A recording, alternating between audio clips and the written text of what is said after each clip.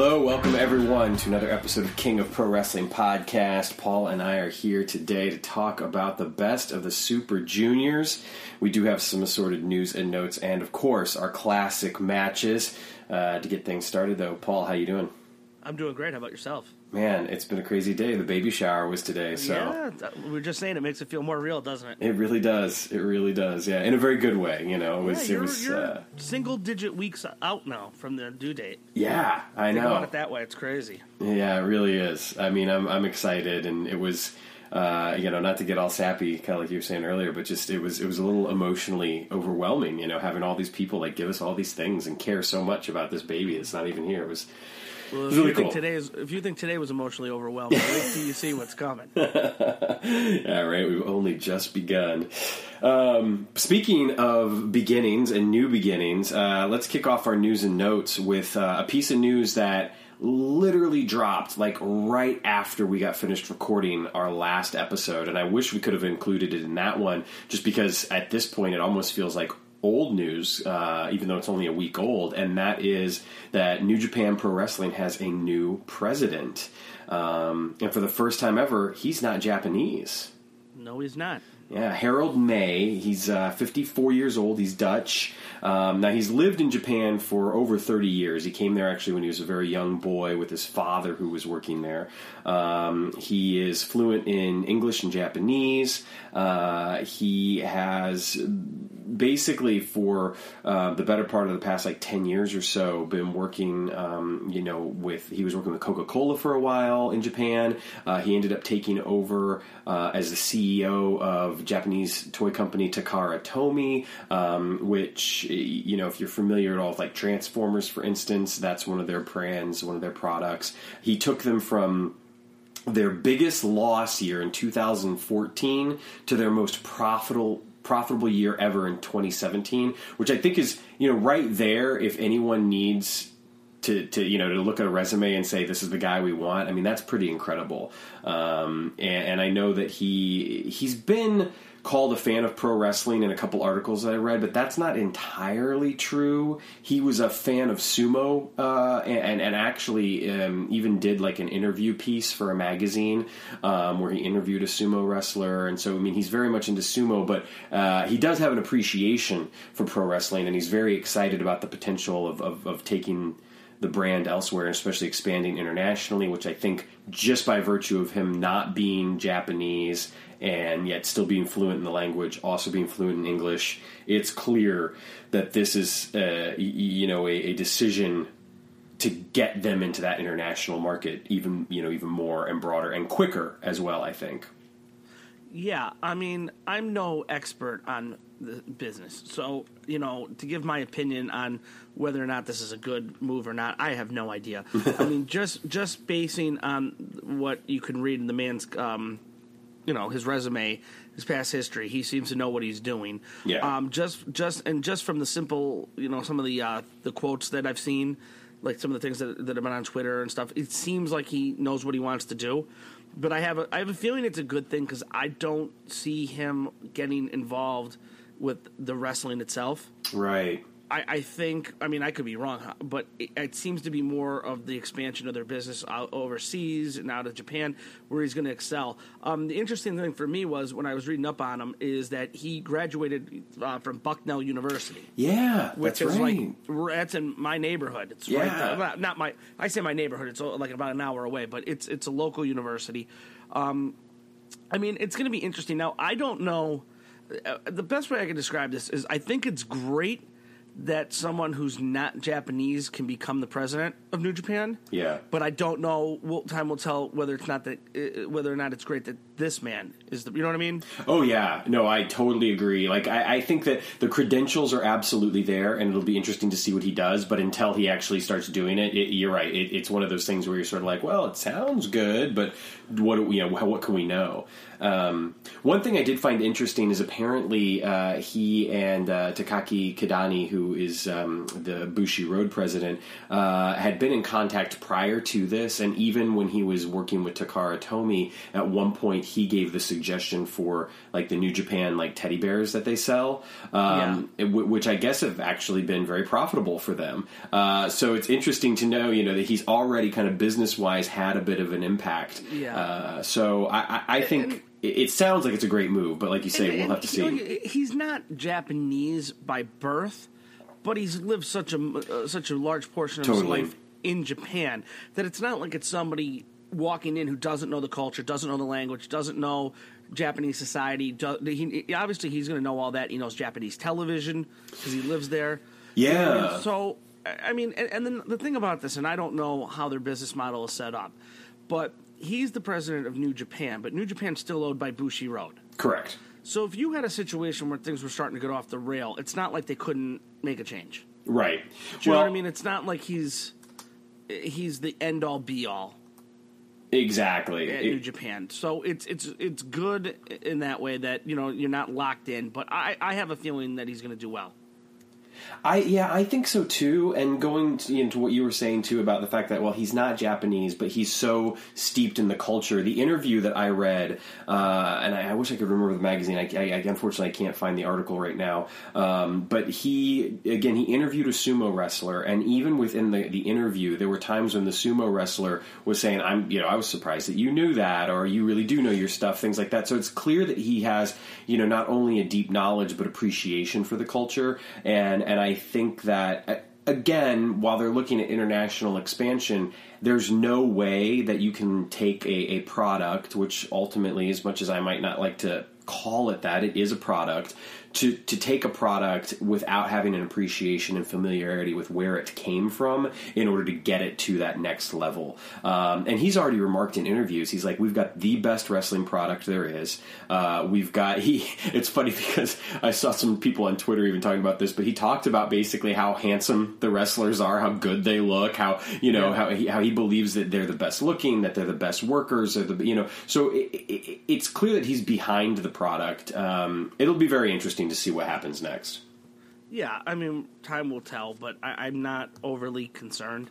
Yeah. I think, if anything, it's going to be a positive. It's good, it's somebody from outside the company who have a fresh perspective, but I don't think he's coming in there trying to reinvent the wheel. Right. Yeah. Especially, like you said, he already talks about how great the wrestling is. He's not going to want to come in. That's the one thing I think he knows he doesn't need to change. Right. Absolutely. That's a good point. And I think, too, being someone who's not a native speaker of Japanese. Now, he speaks it now, but, like I said a couple episodes ago, when Kevin Kelly is unavailable, I still to this day don't understand why they don't have a B team announce team in English. There's got to be people that are involved in the wrestling business that live in Japan full time that could be your B team. Stuff like that, I think he'll have a better handle on because he would have been in that boat at one point. Right. You know what I mean? And I think that's the type of stuff just too for the international expansion in general. That's a great point, and it's like, of course we need to have a B team, and I think that again, growing the product forward, I have no doubt that that'll probably be one of the things that they look at. Yeah. It'll be interesting to see talent wise too if there's any changes there. Again, I think that you're right. I think he's going to probably stay a little away from that, separate himself from that, and let the people that know the business and are wrestlers and work with the wrestlers make those sorts of decisions. But I wouldn't be surprised if there was sort of that idea, and this is a sticky wicket, and I'm not saying that this will happen, so don't send me your hate mail, but in a similar way to what WWE has been doing as far as saying like, oh, well, we're going to go to this country, let's take a look at the wrestlers in this country, or let's, and so I wonder if there might be, just looking at the marketing side of things, will there be we're going to go to this country, let's see if we can pick someone up. Now, I would argue they don't necessarily have to do that because they already have some wonderful talent from North America, from the United Kingdom. So it's like they don't need to force it, whereas WWE, I think, is kind of forcing the issue. I think that they've let it happen organically, so it positions them even better for that expansion. But, I think it's a question worth asking. Will they try to open those doors wider? Yeah, but I don't think necessarily that's a bad thing by default. Mm-mm. I mean, when you mentioned WWE, like the thing that jumps to mind, let's just say it, was when they wanted to try to expand into India, so they made Jinder Mahal the champion and ruined the product. I don't see New Japan do anything like that, but it'd be more on par like how WWE just went into Saudi Arabia and had 4 people. Like, they had a camp there to look for some talent. And Yeah. listen, wherever you can find talent. I mean, I don't think, like you said, they need to worry about North America too much because their biggest North American star is Canadian. Yeah, right. But Americans don't care if you're, you know what I mean, just as long as you're an English speaker is Right. what they gravitate towards. Sure. Like, who cares if Kenny Omega's from Canada or the United States? I mean, you have the Young Bucks, you have Cody. I know he's a Ring of Honor guy, but you have him at your disposal. So there's a lot of... Yeah. I don't think they're going to hurt too much. So and New Japan's the kind of company, too, that if they find talent, they're not going to just rush them. No, without a doubt. I mean, and even looking at the best of the Super Juniors, with Chris Sabin and ACH and Dragon Lee, it's you've got these North American wrestlers. You've got Will Ospreay, Marty Scurll. So I think that the international appeal of the product has kind of grown organically, which is a beautiful thing. Yeah. So moving on, another thing that has picked up a lot of steam over the past week since we recorded our last episode, and you brought this up to me. I had not even thought about this, and you made a wonderful point about the possibility for interference in the Omega-Okada match. There was actually a thread on the subreddit talking about Cody Rhodes interfering. But what you had brought up, and the more I think about it... And I brought this up right from the beginning. Yeah, and the more I think about it, the more I'm like, man, that is a possibility. I have some reasons for why I don't think it's going to happen, but that said, why don't you throw out what your theory was? Well, I said in the beginning that when they initially made the match for Dominion, my first instinct was Kenny's going to win the title. Mm-hmm. And I think we both shared that. Yeah. Then I was at work the next day thinking about it, and I'm thinking to myself, and what happened was Kenny put something on, I don't remember if it was on Twitter or just in a press release, where he mentioned that he wanted Ibushi to second him, but not interfere in the match, just there for support. And the second I read that, I'm like, uh-oh. Because all I could picture in my head was when Ibushi wrestled AJ for the title after winning winning the New Japan Cup. And remember when he was going to do the move to win, Kenny jumped up on the apron? Yep. And there was that hesitation, and it led to him losing. I have a fear that they're going to have Ibushi do something in the match. I'm not saying it's going to happen. In fact, I probably think it won't.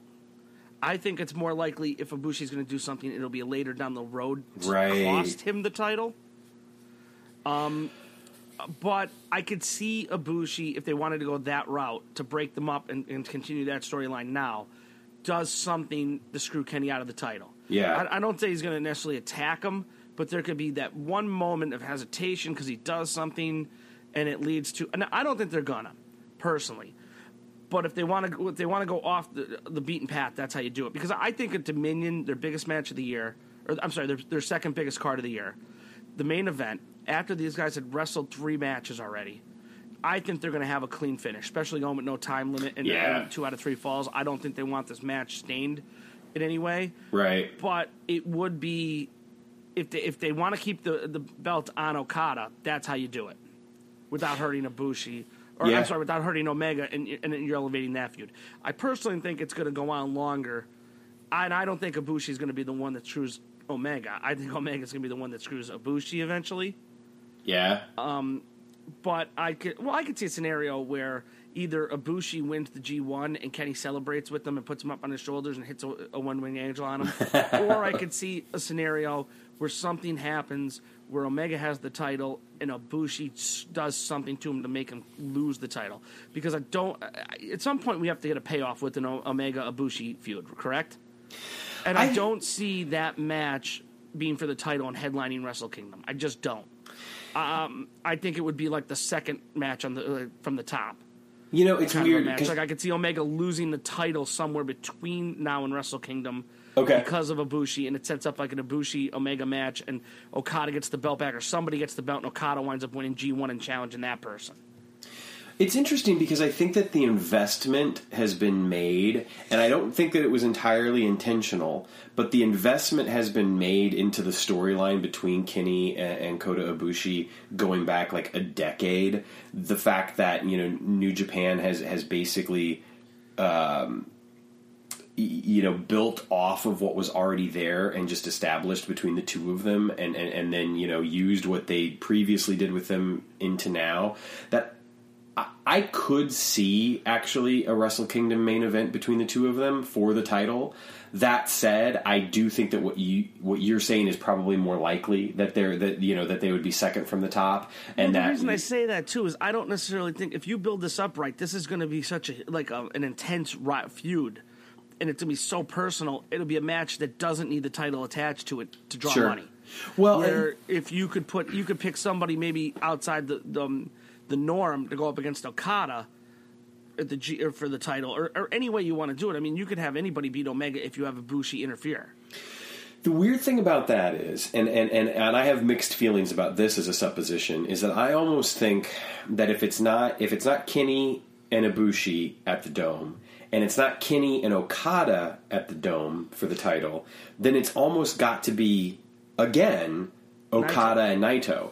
And in that case, I think it's got to be a situation where it is personal, not in the same way that the grudge match that you could potentially build with Ibushi and Omega would be, but it's personal in so much as you have what I want, and I'm coming for it, and this belt that I have means nothing, and I'm done with it, and that sort of like, the double champion match kind of thing, but I don't know. I think that that the great thing is that there's so much going on and built into this 2 out of 3 falls, no time limit match that we're going to get at Dominion that it could end up having an angle built into it as well with Ibushi, or it could be, and I think it probably will be, a very clean finish to say this is the best wrestling on the face of the planet. No other two guys could do this. I agree. If you put a gun to my head, if I had to make a call, I say this ends with the clean finish and Omega wins, and if something's going to happen shady, it's going to be a King of Pro Wrestling. Yeah, I think that's a good bet. That's just my guess, because I'm with you. I think they have this match. There's been 3 of them. They built this up to be this no time limit, 2 out of 3 falls. We're going to find out who the best man is. It's their second biggest card of the year. It's their big event of the summer. I think they're going to go out and say, hey, listen, if you're a fan of actual in-ring wrestling, brace yourself, because we have the best in the world, and we're about to show it to you again. Yeah, and then I think the G1 will end up telling us a lot as far as what the plans are. When we see who wins the G1, we're going to have a much better understanding. Plus, too, and I don't think you need him to have the belt to draw or anything, but I just think it's smart, too, if you're going to have Omega to win it. Now's the time, especially going into this big G1 special at the Cow Palace. Right. Well, and not only that, let's be honest here. If he has it at the Cow Palace, like he's not going to lose it between now and All In. You know what I mean? So he'd also have it at All In, which I think could be. Well, we're going to have barring some crazy scenario, we're going to have the IWGP Championship at All In. Yeah, and great point. Whether it's Okada or Omega. Yeah, and we're going to get to a little tidbit because it's going to wind up making history because it's going to be the first time in how many years where you're going to have the IWGP Championship and the NWA World Championship defended on the same card. My God. I mean, Jesus, what that's got to be like 25 years. It's got to be from when the WCW New Japan thing ended. Yeah, I mean, and like I said, that's about 25 plus years now. So it is that event is going to be historic, and as if everyone didn't already know, we will be there. We're going to be all in. We're going to be at StarCast. We can talk about this. Yeah, right. and in fact, you know what? It's great if you go to StarCast, StarCast.com. Remember, it's StarCast with 2 R's. They have all the information up now. If you click on Podcast Row, we are the first one listed. That's awesome. Yeah, well, I think what happened, too, is when they first put them up, they missed putting our thing up. And they put them all up so quick. They did tweet out the picture of our podcast, like our logo and everything, which was great. So when you let them know that, and they said, oh, we forgot. I don't know if they did it as a thank you, like an apology or whatever, but they put us, there's like 26 podcast logos. You have to scroll all the way. Like James Ellsworth's at the bottom. Yeah. We're the number 1 spot. Hey, man. Man with 2 hands, given the chance. But, yeah, any man with 2 hands, right? But no, StarCast is going to be great. But you know what? Why we're talking about All In, before I forget, too, there was a rumor. I was reading online, and I don't know if this is just conjecture or if it's a possibility. But did you see where they're trying to get permission to use a WWE tag team? No. The rumor is that they didn't want to get involved with it until after they sold the tickets because they don't want anybody to turn around and say they had help from the WWE or whatever. Yeah. But apparently they want to have the Revival at All In. Wow. And apparently from what I was reading on certain sites, they're going to approach it, but the notion is WWE might not be as negative about it as one would think. Well, I know Triple H sent a text message to Cody congratulating him. Like, I mean, that's the thing. It confirms what we've always kind of thought. Like, he's keeping an eye on it, you know? Yeah, and I think Triple H also understands what this show is. Mm-hmm. It already sold out, so it's a sellout no matter what. It's the popularity is not going to change depending on the WWE. Right. But they can send a tag team there for one night, and why not help your own tag team? It's great. It's a great spot for the Revival.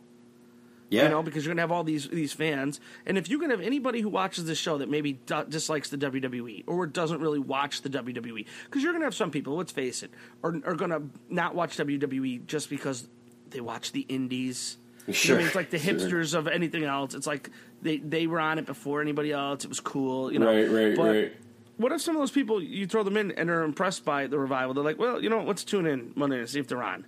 Yeah. You know, what's it going to hurt? You know what I mean? Plus, that'd be a huge payoff, too, if you get the Young Bucks versus the Revival and All In. Absolutely. I mean, I would have to say, and I could be wrong about this, because, you know, who knows? I mean, Matt and Nick Jackson being the guys that they are might not give a shit, but I would think, and maybe this is the perfect reason not to do it, but I would think that you'd have to have, on that show, the Bucks go over, you know, especially with all the fuck the Revival stuff that they did. Although it might be really interesting, you know, if pushing ego aside and everything, if it was like, let's do business here, what's more interesting for the long game? Well, I think you'd have the Bucks go over, but you could work out the details of that simply. You could say we're going to make the Revival look like $1 million, and something's going to happen. Hangman Page is going to super kick somebody in the outside when the ref's not looking, or whatever. Right, you know what I mean? Yeah, no, that's a good point. There's so many different ways. And I'm sorry, I know that's not what we were talking about, but I just threw that out because I saw it. And whether or not it becomes a reality, it's a great little talking point, and I would love to see it just from a fan's perspective. And I think, personally, if you're Triple H, it makes sense in one way to want to do it. Yeah. I mean, the worst possible thing is one of the guys get hurt. But let's face it, they could easily just get hurt working an NXT show or working a house show the same night. Right. Well, and they actually they were on NXT just a couple of nights ago. So they did a house show for NXT. They did a house show. Yeah. We'll see and so did happens. Tyler Breeze. Like, it's interesting, I guess, you know, because they're not on the European tour, they didn't have anything else to do, and it's just sort of like, hey, come do this NXT show. And does it save face a little bit? Like, I know it'll have nothing to do with ticket sales, but later down the line when people are talking about all this all-in event, it's one of the, like, say Triple H gets asked about it, he could say, yeah, it's great for wrestling in general. We even let the Revival, we wanted to take part and be part of the festivities. Yeah. We sent some of our talent over there. It makes it look like, yeah, we're not mad. This is great for wrestling now. And, you know, we even helped a little. Well, I think it would make sense, too, that it wouldn't come out or wouldn't even be mentioned until after it was sold out, because I could see why nobody would want to make it sound like, well, they didn't sell out till they added a WWE tag team. Right, absolutely. I do think that it raises two questions for me, and the first one being that, like, they had started promoting the possibility of Daniel Bryan versus Cody Rhodes, or rather Bryan Danielson, as it would have been, for this show. Now, yes, we know that based on the contract situation that, as has been reported, maybe this isn't true, but what has been reported is that his contract is not actually up until September 15th, so he would not have actually been able to be at All In, well, you know, in the first place. He was not medically... Yeah, sorry, you finish your thought. Yeah, because the thing is that, you know, they had started sowing the seeds on Twitter, and Cody Rhodes has started using, you know, his moves and things like that, and then all of a sudden completely stopped.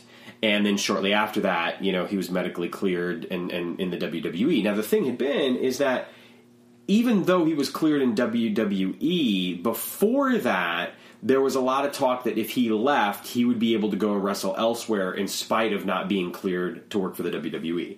Yeah, now, because at the time of the talk at the time, right, was that he was cleared by a lot of independent neurologists. It was just that the WWE's head physician wouldn't sign off on it, correct? Clear him. Yeah, exactly. Yes. Well, let me ask you this. I mean, let's just say he wasn't going to get medically cleared, and he was still just the GM of SmackDown or whatever. Do you think the WWE would have let him out of the last 15 days of his contract to do it? No. I don't know, because you know what? If you do something like that with the guy who's leaving in 2 weeks anyway, right? Especially if the show is already sold out, you don't lose anything by doing it, and it looks good if you ever want to sign anybody else. Like, look, we helped the guy out a little bit. We couldn't clear him in good conscience, but we didn't want to hurt him. He was going to go off and do other things. He had an opportunity. It was 15 days. Or, you could clear him because you're going to get something back on the back end. Like, who would have ever thought in a million years that you would have saw a contracted WWE wrestler in a UFC fight? You know what I mean? Like, I don't know what they got in return for that. But I'm just saying, sometimes it's easy. I don't know what the hell they got in return for it yet either, honestly. Like, whatever they got in return, the fans haven't seen it. That's for damn sure. Maybe it was just that they figured it was another way, it was marketing. Maybe it was a way to market Brock Lesnar even more. Or, and I don't watch UFC all the time. I wonder if they ran they might have got some free advertising time during UFC events or something. That's possible. Now, the other thing that I wanted to raise real quick about this is that, and this is still up in the air, is the CM Punk factor, because we know two things. We know, A, that he has a fight in June here in Chicago for UFC 225. We also know that he has a court date set for May 21st, so that's Monday. So Monday morning, he is going to be in court because of the trial, which a lot of people are surprised about. In fact, Dave Meltzer was even writing in The Observer, and I don't want to go too in-depth, but he was writing about the fact that he was shocked that they did not come to an agreement. Because most times, you when you have two parties like this, one of them will end up sort of backing down and being like, maybe my case doesn't hold water. Yeah, exactly. Maybe I was... Well, do you think, and I don't know the details, but do you really think that the WWE wants their medical team under oath? I can't imagine they do. I'm fucking shocked. Let's just say, for argument's sake, they didn't do anything wrong, right? You don't know what questioning, though, is going to come up. No. They could have done something completely right, and it could have nothing to do with CM Punk, because they could use other injuries to other wrestlers to try to show a pattern. Right. Right? What if they botched one thing, and that comes out in court and makes them look really bad? So I don't know. Like, I thought for sure this would have got settled. Yeah. And to be honest with you, I thought it would have just been, they would have both just dropped their suits, because there's a suit and a counter suit, correct? Yep. Yes, that is correct. So I don't know. I'm shocked too that it got to this point, because the last thing you want if you're a billion-dollar company like the WWE, especially with all the talk coming up of the TV contracts coming up next year, and like their stock is at an all-time high and everything, I don't think you want any of your employees under oath for any reason. Well, and I will say this, just because you never ever know what could come out. Like, right.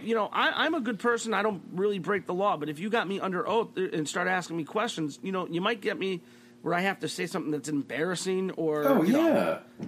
I'm just saying. Yeah, I know, absolutely. I mean, and the thing is the minute you answer a question, even if you answer in good faith, being like, oh, no, and then all of a sudden somebody's like, well, I have proof that this did happen, and it's like, well, but in the context, I didn't think that it mattered. Like, there's so many different ways that it can be skewed. And it's not a criminal case. It's not like you're going to go in there if you screwed something up and start pleading the fifth, because it's a civil case. Right. Do you know what I mean? Like, and nothing here is, nobody's alleging any law breaking. It's just medical malfeasance, basically, is what Punk's claiming. Yeah, right? and they're claiming that he basically lied about it. Is that right? In a nutshell. And not to go off on a tangent, right? And that's what I was going to say. To kind of keep this short, I do have a quick question. A follow up to that, though, is if Punk were to win this case, do you think that would give more weight to the concussion lawsuit that's going on right now? I don't know. Yeah, and I'm not a lawyer and or a doctor, but they're going to be two separate issues, because Punk's injury was an infection, correct, on his back? Yeah. And the concussion thing is a whole other argument, because the argument with the concussion is the same thing with the NFL concussion lawsuits. Isn't that they misdiagnosed them or anything? It's that did they or did they know that the long-term effects the concussions had? Right. Do you know what I mean? Like, they could say, yeah, we diagnosed them with the concussion at the time, but at the time, nobody in the medical field knew the long-term ramifications. So we didn't provide bad medicine based on the information at the time. Yeah. You come down to those things. Like, and I, listen, in life, I usually try to root for the little guy. But then when you get to, like, the NFL and this and everything and the concussion, I mean, didn't you kind of know there was an inherent danger? Right. Like, I don't know. Like, it's hard for me, especially with the NFL one. You have a lot of people, and a lot of them didn't make a ton of money, a lot of these people that are suing. But some of them made millions and millions of dollars, and now they have problems because of concussions. Well, you played a violent game and got well compensated for it. Did you not see it coming? Right. No, that's I completely not every instance agree. because there's a lot of guys that played for a year or two and didn't make real money, and maybe they have long-term effects, and I don't know. But that's up for judges and juries to decide. But I don't know if one inherently has to do with the other case at all. No, I agree. The only way it could is if you get them in record and a court ruling that their medical team purposely somehow knew Punk's injury was worse than it was and let him continue. Yeah. Maybe then you can try to show a pattern that they didn't care about the people, but I don't know. And that's probably why they went so overboard with Daniel Bryan. Yeah, without a doubt, you know it is. I mean? Yeah. So we'll see. We'll have to see how it happens. I still wouldn't be surprised if that somehow gets settled before it gets to the jury. Actually, it's funny you were saying that because I wanted to kind of close with the fact that it's like, let's face it, there's still 24 plus hours before the case. I mean, anything can happen. So you can litigate a case for 3 weeks and then it goes to the jury, and before they come up with the verdict, say, hey, okay, wait a minute, we reached an agreement. Yeah. Sometimes that happens too because one side who thinks they're in control. Maybe they get a feeling that the court proceedings aren't going as well as they thought, and they get a little nervous, so let's make a deal. Right. Or vice versa. So we'll see. But, yeah. I mean, and as far as Punk at All In, I think we covered that pretty well last week, our feelings on that. Absolutely. The last thing I'll say about that... So if you don't know, boys and girls, what our feelings were... You can go back and listen to our last episode if you didn't hear it. That's right. Yeah, listen to the bonus episode, too, where we talk about the all-in sellout. The last thing I will say to that, though, just to kind of put a button on that, is especially kind of jumping off the fact that they didn't need WWE talent, but now they might have a couple of, is that they didn't need Daniel Bryan, they didn't need CM Punk, they didn't need the Revival or anyone else, and I think that that's remarkable, and we're so excited that we're going to be there. We'll be there on Podcast Row, so if you're going to be at All In, please stop by, say hello to us. We'll be there Friday, August 31st, from 10 a.m. till midnight. We'll be there. It's going to be a long day. We're just going to be talking and recording, so if you want to stop by, there's a very good chance we might say, hey, sit down and let us, what do you think about the match coming up at the G1 or whatever? Hell yeah. We would love to do that. I mean, honestly, as we've said from the very beginning, we just consider ourselves fans, and to be able to sit down and have dialogue with another fan, we would love that. So please feel free to stop by. Yeah, we don't want people to just stop by and listen to us talk. We want to, if you stop by our booth, jump up. Let's hear your... I'm sure we'll have a question ongoing all day we're going to be asking people's opinion on. We'll give you a mic, give you a minute or two. Let's hear your feelings on it. Yeah. So that's, And there's just so much cool stuff that's going to be happening there. And even though it's not strictly New Japan related, I think that there's just so many cool events that if you're a wrestling fan, you're not going to want to miss. We're not going to go into them, but I will say this. The other night, we both geeked out big time. We both marked. Yeah. And we didn't discuss it, but we both kind of went nuts because Magnum TA is going to be there. Yeah. Oh, dude, I want to meet Magnum TA in the worst way. I know, right? Me too. Me too. I popped for that big time when I saw it, and there's so many great people on that are going to be there, and I want to meet them all. Yeah. But for some reason, I would love to meet, and even if we just don't get necessarily to interview him, I would just love to meet Magnum TA. For sure. I have so many questions. I think him and Terry Funk are the two that I'm excited about the most. Same here. Yeah, I am. I'm right there with you, man. We're dating ourselves here a little bit. So, yeah, right. Oh, you want to know, before I say anything else, I had one of those, I felt really old moments today. Yeah. Watching New Japan Wrestling. I'm watching the second night of the G1, and I'm watching the match with Taguchi. Yeah. And I'm talking to my son, I'm like, yeah, he's a veteran. He's been around forever. And he's if you look at him compared to some of his older videos, he's put on a little weight, a little punch around the belt. Yep. And he doesn't, he still moves great, but he's not quite as quick and everything. And I was telling my son about how old he was. And then when I looked him up on YouTube, I realized I'm a year older than Taguchi. I had one of those, one of those moments where I'm like, ugh. Yeah. I watch Will Ospreay and them, I know I'm older than them. They're like kids. Right. But, Taguchi just seems so much older that, it made me feel really old. It really did. I was bummed out completely about it, too. Oh, man. I'm with you. And you know what? One more thing, too. Before we get to the next piece of business, I am, the world's worst host because I do no prep work for this. I let you do it. I just get on the mic and talk. And I should have done this at the beginning of the episode.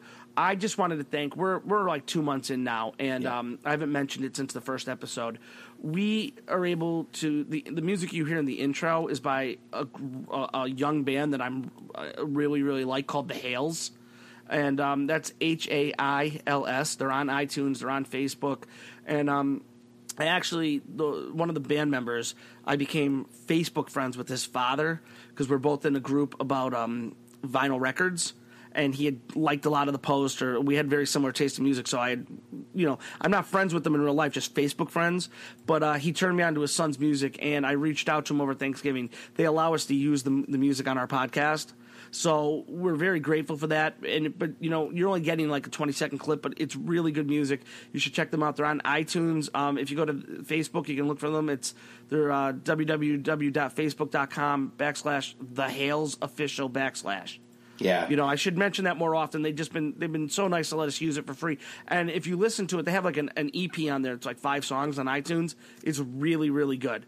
And for a local band, like I think they're from Florida. They're playing some events in New York City this summer and everything. So they're getting some exposure. So if you like music, give it a listen. Even if you just go, I think they're on, YouTube, and if you don't want to check out the whole album, but we just want to thank them. Yeah, and hey, at 99 cents a song, just I'm just telling go buy you, a song. it's well worth it. Yeah, dude, if you like our podcast, do us a favor, at least buy a song to help them out. Like I said, and when I asked if we could use the music, it was I asked the father if he could reach out to his son, and because it was Thanksgiving, he said, "Hold on, I'm sitting right next to him." And I mean, he literally texted back in 10 seconds. He said, "Go for it, use whatever you want. Good luck with the podcast." Like there was no hesitation, no haggling or anything. Just hey, go ahead. That's awesome. So we appreciate that. Yeah, I mean, we good do. For them, good for us. So, and I should have said at the top of the episode, but I haven't mentioned that in a couple episodes, so I just wanted to. No, hey, no worries, man. I mean, I should have brought it up as well because we even talked about it before we started. But moving along. Yeah, we get so excited when we get into the wrestling stories and we get so focused on them that we kind of forget the other stuff. Yeah, and you know what? It'll be in the show notes as well. I'm going to put some links on there so you'll be able to link to their music. And again, if you're at all in, who knows? We might have a couple of CDs on us or something. So yeah, who knows? I'm going to see if they have anything they want to hand out. Right? They're the official music of the King of Pro Wrestling podcast right now. So indeed. So thank you very much to the Hales. And I, one of the things that I loved when I was doing some of the editing is like figuring out. It's like, all right, where does this go, and when do I drop out? When do we peak with the music? When do I bring it back in for the outro? And it's a good tune and it's perfect for what we do. So we're very appreciative. That said, from sort of one legal case to the next legal case, I think is worth noting that unfortunately we do have a piece of sort of bad news coming out of Japan. That is that Ayaka Hamada was arrested for possession of stimulants. It was meth. I think that they were fairly nice to her in the press, but we know that she was indeed arrested with meth, and that I had to look it up because the way they reported it, they called it by the Japanese name. I don't even want to try to pronounce it. It says the Japanese name or stimulant drugs. Like they never used meth. Like you know what I mean? Like they were definitely nice to her in that regard. I think that while it's not New Japan related, we've covered women's wrestling, and Joshi wrestling is something that I love as well. So it was just worth noting real quick that unfortunately she seems to be going through a rough patch, and it does seem to be that it's kind of come out of nowhere. From all that I've read about her prior to this was not necessarily like her MO. But anyway, she was arrested. Pro Wrestling Wave, who she was a contracted performer and their champion, she returned the belt and was let go. So she's without a job right now, but there have been some weird goings on, some reporting of her sending odd text messages, including one about being held at knife point by 4 men, and just a lot of confusing stuff, and still no definitive answers other than the fact that she was arrested for possession of meth, and in Japan, that's... Japan's got some tough drug laws. Yeah. That's not a country where you want to mess around with that stuff. Just ask Matt Seidel. But and like it seems like in the Western world, we're becoming a little bit more relaxed on some of this stuff, especially marijuana and stuff. But Japan's not the kind of place you want to do that. And I guess too, like they had to get called over to her house. She was rambling incoherently. Yeah. So hey, listen, I don't want to see anybody, whether I know them or not, in a bad spot with that. You never know. Like sometimes people they're not. Maybe she has a drug problem. Maybe she doesn't, and she just did something and it had a bad effect. I don't know, but it sucks for her because she did get fired. Correct? They waived terminated her contract. Yeah.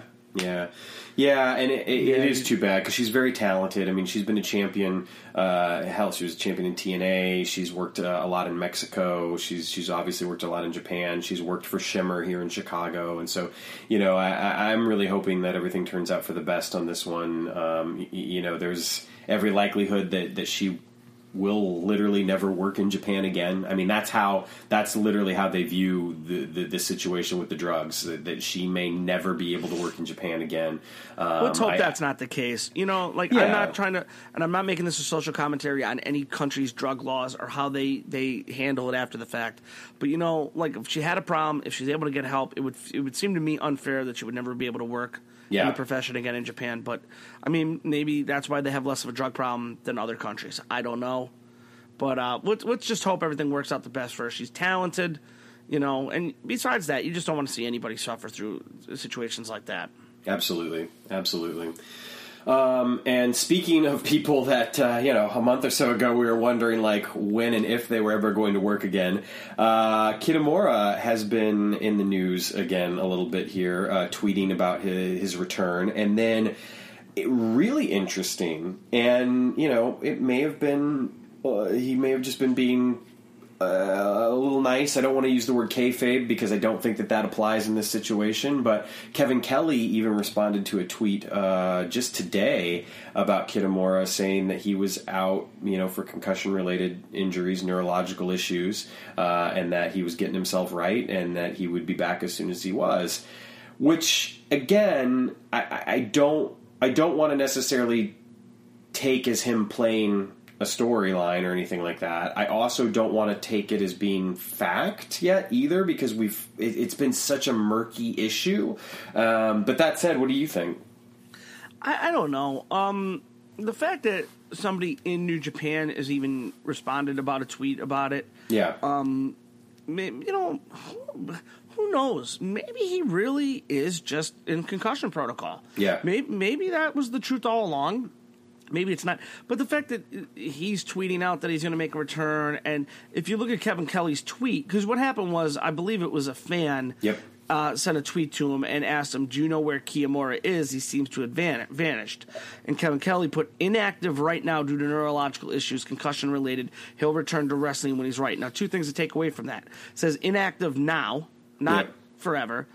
But it also says he'll return to wrestling, not he'll return to New Japan Pro Wrestling when he's right. So I don't know what to make of it, other than he was trying to just be as honest as he can about a situation. Right. The fact that they're even mentioned the fact that it returned, whether it's at New Japan or somewhere else, that good. I would like to see the guy come back. I mean, I hope he comes back in New Japan. Yeah. I was a fan of his.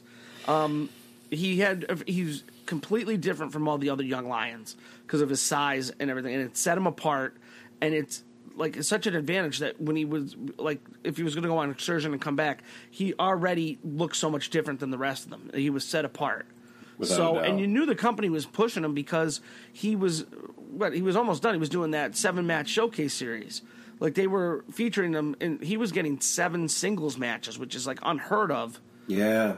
At that point for the Young Lions to get them in a row like that. So, and he was getting them against non-Young Lions. Exactly. Right. Normally when a Young Lion gets a solo match, a singles match, it's against another Young Lion. And it's, so who knows? I hope he comes back. I hope, even if it is a concussion issue, even if he doesn't come back, I hope it doesn't have any kind of long-term implications or health factors for him. I Nobody agree. wants to see that. And, let's just hope he comes back. Let's put it at that. Yeah. Yeah, no, I completely agree with you. So next up, I thought this was really cool. Well, before we say that, your pick to win the Best of the Super Juniors was... Oh, who did you pick? Hiromu Takahashi. Well, that's funny, because guess who else picked Hiromu Takahashi to win? I believe it was Hiroshi Tanahashi. Yeah. It's really cool.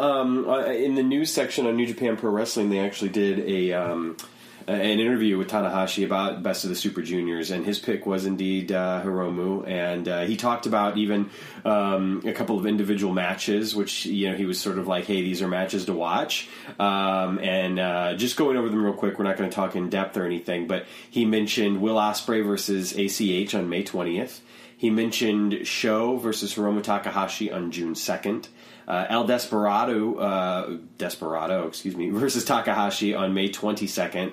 Taguchi versus Skrull on June 2nd. I thought those were interesting choices. I think that for me, just looking at that, Ospreay and ACH, I'm in on that, man. I want to see that match so bad. The Sho and Takahashi match, again, we'll talk more about Sho later, but that's totally a match I want to see now.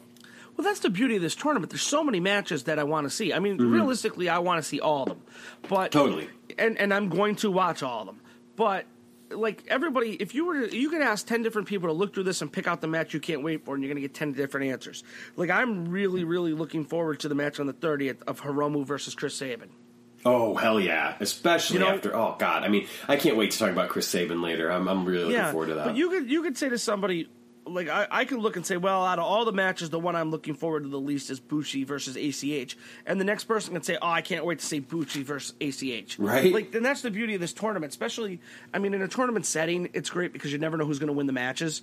As we're 2 days in at the time of this recording, and we've already learned not to take anything for granted who's going to win. But no joke. There's something, there's not a bad match in this tournament because if you really look at it, who especially the B block, I want to see every one of those guys wrestle. Yeah. In the A block, the only one that's I'm so on going in was Tiger Mask, and he had a great match to start. Yeah. We had a really good match, I should say. But there's not a bad match in this whole tournament, and that's the beauty of it. Yeah, and I just thought it was really cool deep to have Tanahashi, kind of give his 2 cents, because even with the loss to Okada, clearly a lot of fans look at him as being, the figurehead as far as wrestlers go, and I think that having him sort of speak about the tournament. It raises the profile, because I do think that there are Japanese fans, there are international fans that look at the juniors as being less than, and I think by having Tanahashi, someone could argue that by feeling the need to have Tanahashi give his 2 cents makes enhances that feeling of less than. But I think the counter argument to this is, well, yeah, but at the same time, when you have the ace go out there and say, hey, this is what I feel about this tournament, it helps to raise the profile, and that's what it did for me. Because of the way he talked about it. So I would encourage people to go look at the interview. I would think, and this is just me, if they're smart, they every 2 or 3 days during this tournament, they should put an interview up like this about it with a different heavyweight. Yeah. You know what I mean? They had Tanahashi. Maybe tomorrow put up that they interviewed Kenny or Okada or Naito or somebody, just to make it seem, like you said, I don't think they need it, but if you get the feeling that these guys on the heavyweight side are invested in watching this and they're entertained by it, it just adds to it. For sure. And like you said, some people look at it as less than. I look at the juniors, and I think in a lot of ways that's what separates New Japan from other wrestling companies. How great their junior division is. Yeah, totally. I completely agree. And I think see some of the best wrestling in the world in the junior division. Absolutely. In New Japan. And I don't think it's less than. The only thing that's less than is their weight. That's it. Right. Yeah. And speaking of which, before we get in, because we're going to talk about the Super Juniors later, did you watch the press conference? I watched part of it. I didn't get to see all of it. It's a little bit of a hard watch because it's not in English. It wasn't subtitled. Yeah. So you kind of had to feel your way through. You could get the gist of what some of them were trying to get across. But when the English speakers were speaking, it was great. But how funny was Marty Scurll? Oh, my God. That is one of the parts I watched. Yeah, that was hilarious. When he comes in, Will Ospreay, reading the supposed text he got was great, and then he comes busting in. Yeah. It was just hilarious. It was. No, it was. And that's actually something that I want to talk a little bit about. So we'll get there in just a second. But before that, there are a couple of quick news and notes that I wanted to cover. One, and I thought that this was really cool to see because, obviously if you're a North American wrestling fan, you hear a lot about WWE and Make-A-Wish and that sort of thing. But on May 10th, Shota Umino and Rin Narita visited the National Center for Child Health and Development in Tokyo. ago, and they went to the NICU, the Neonatal Intensive Care Unit for Newborns, and that apparently the experience of seeing new life before their eyes and talking to hospital staff really seemed to move both of the young wrestlers. And I just thought that was really cool. Then they went on and they actually visited another wing of the hospital with some children a little bit older, and I just thought that was a really cool thing for them to do. And I think that it just kind of goes hand in hand with the entire Young Lion experience. They're getting exposed to all sorts of things. So I just thought it was worth noting. And let me just tell you, as somebody who had a child that was in the NICU when she was born, and now knock on wood, everything worked out for the best, but how scary that is. Mm-hmm. There's some stuff in there that'll open your eyes. So for two guys to go there, it have a way of putting things in perspective for you. Yeah. And you see some of the things you see, especially in a children's hospital. It's so good for them for doing it. And I'm sure it was an eye-opening experience for them. So, And anytime, let's face it, as fans of professional wrestling, whether it be here or abroad, anytime people that are in the profession that we love can reach out and do something positive in the community, it's good for wrestling as a whole. Without a doubt. Without a doubt. That's why I always tell people, if they ask me about WWE, that I'm not a fan of John Cena, the wrestler, but I'm a fan of John Cena, the human being, because he's done so much with the Make-A-Wish Foundation. So, you have to separate the two. But like you said, anytime they can do something positive, it's good. Yeah, without a doubt. So we mentioned this last time around, but just to give a little bit more detailed information, from June 29th to July 1st at the Daytona Beach Ocean Center in Florida, they will be hosting the best fighting game players for the CEO Fighting Game Championships. Piggybacking on the event will be on the very first night, June 29th, the New Japan Pro Wrestling Win Worlds Collide event, which Kenny Omega is basically promoting from the sounds of it. I mean, he's the one that's kind of put the whole thing together, and so there'll be Kenny will be there. Obviously, some New Japan wrestlers will be there. It'll be a really cool event in Daytona Beach. Yeah, a little interesting side note: it's taking place at the Ocean Center in Daytona Beach. What big wrestling event took place in that very building, Sam? Oh no! Now I'm going to totally be stumped.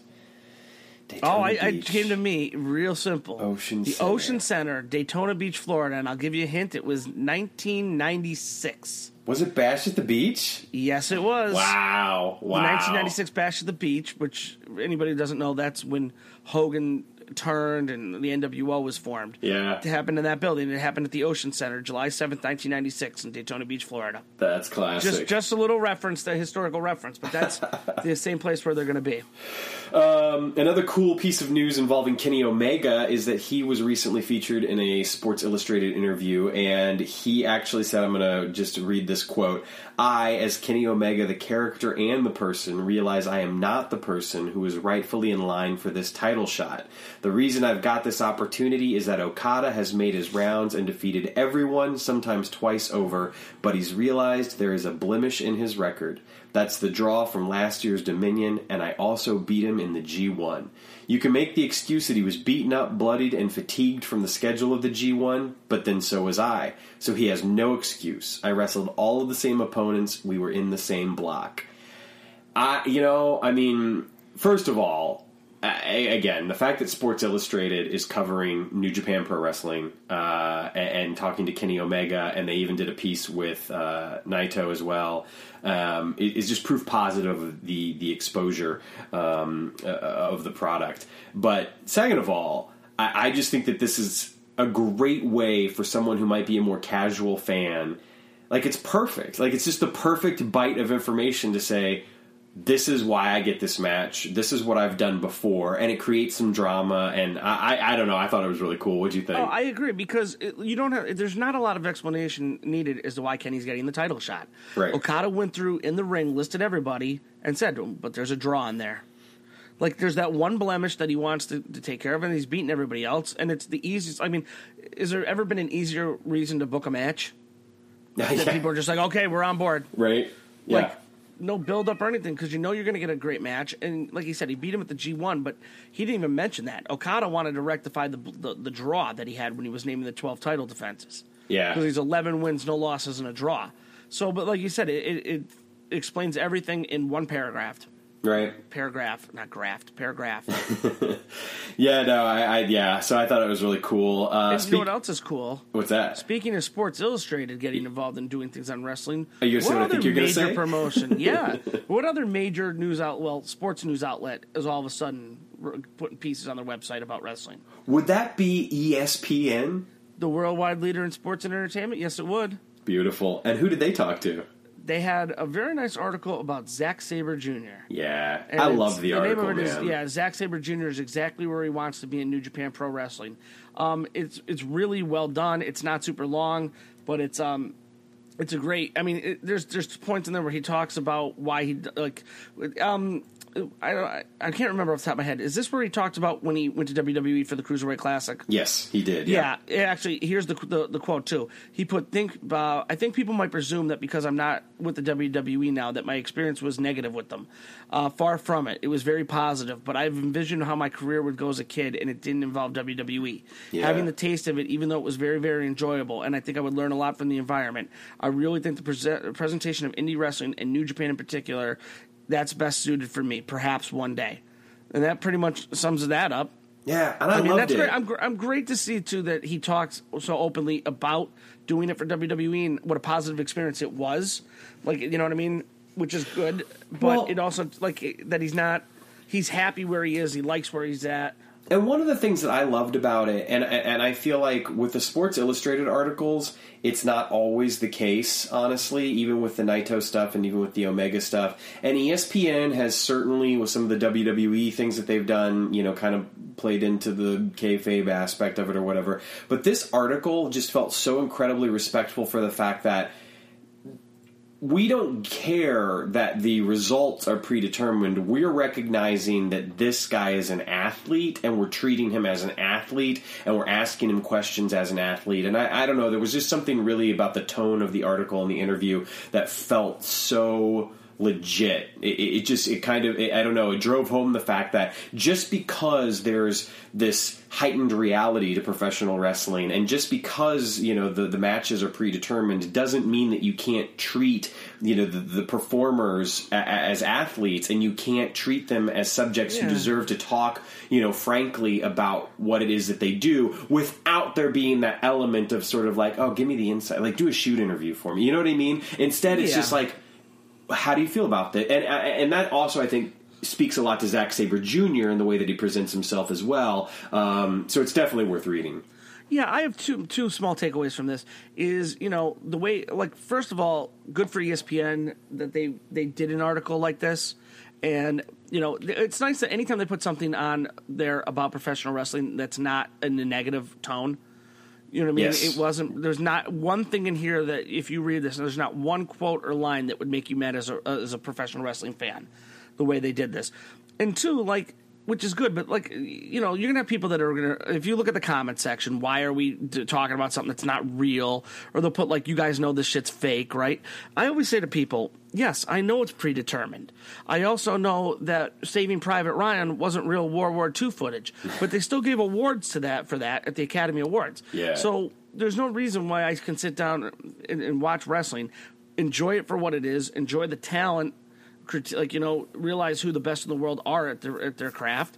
And it's nice that ESPN presented it in that way. Absolutely. You know what I mean? They, like you said, it legit, even if it doesn't talk about the wrestling being a legit contest, it never dwells on that. It talks more about what it takes, what his career is like, where he wants to be. But they openly talk about some of his title defenses that he won. And so it was really well done. Like, if I just put the article up in a vacuum, you would never in a million years think it's an ESPN article. Right. So that's good. Yeah, no, I agree.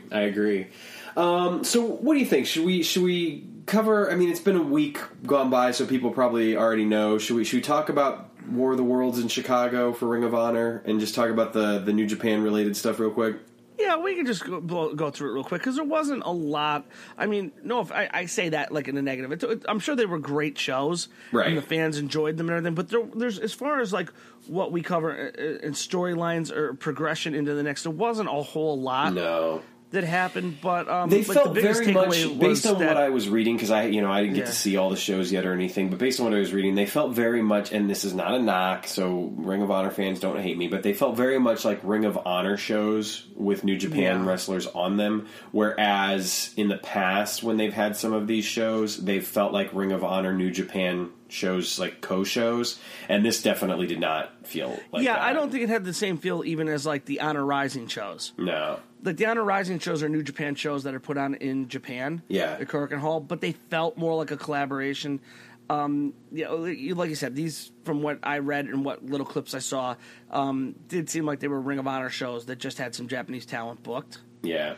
But though it's always a positive because it's a way for North American fans to see some of these Japanese wrestlers that they might not always get a chance. So, I mean, the biggest takeaway for me was just the fact that we talked about it last episode, was that Jay Lethal got hurt, but apparently now he's wrestling, so he's okay. Yeah. Because they had pulled him out of the match and tag match and replaced him with Sonata. Right. So that was my biggest concern, but he seems to be okay now. But from what I'd read, it was concussion. They were worried about a concussion, but I guess he turned out to be fine. So good for him. They held him out more for a precaution until they could determine that he was. So that's good. You know what I mean? Yeah. But other than that, there wasn't a whole lot. I mean, just like I said, American crowds got to see Jushin Thunder Liger, got to see Sho and Yo. Yep.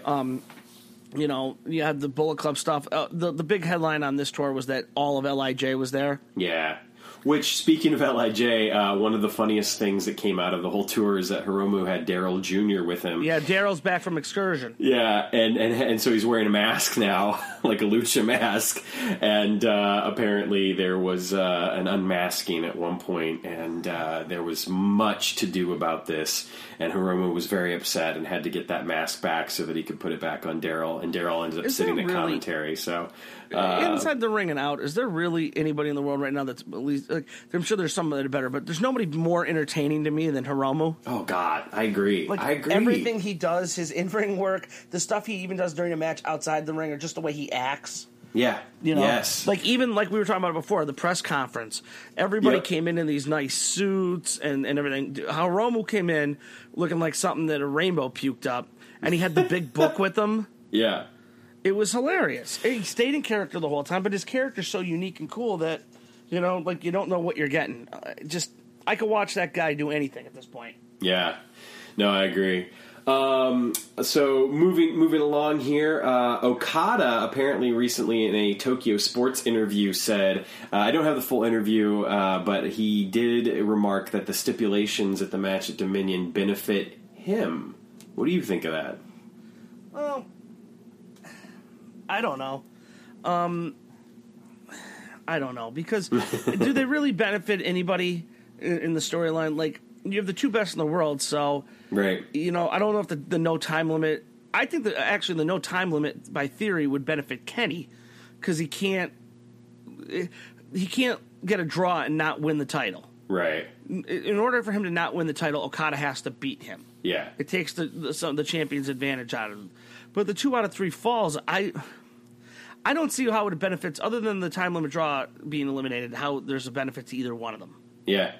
No, I know. Well, it's interesting because I think that what it plays into, and it's what we saw in the match with Tanahashi, is how cocky Okada is getting.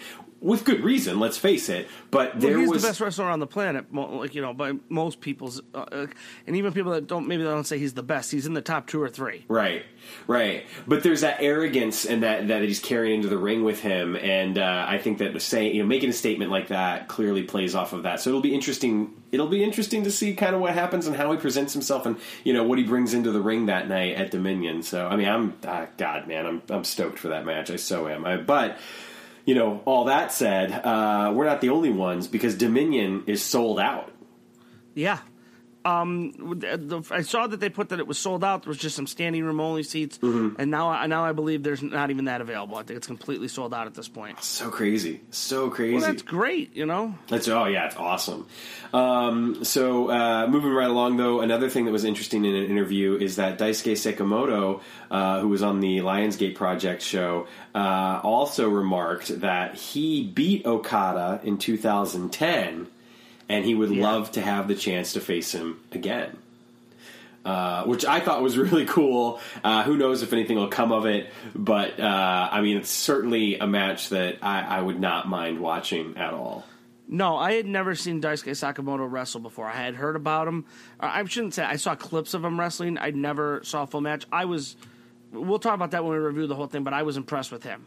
For sure. Just his look, is everything about him, you know what I mean? So, and then he did talk about how he's a Big Japan guy. Yeah. And that's his priority, but he would be open to taking bookings for New Japan if his schedule permitted. And anytime, especially on these Young Lions, the Lion Gate Project shows, they're perfect setting to book people like that to start and see where it goes. But without a doubt, yeah.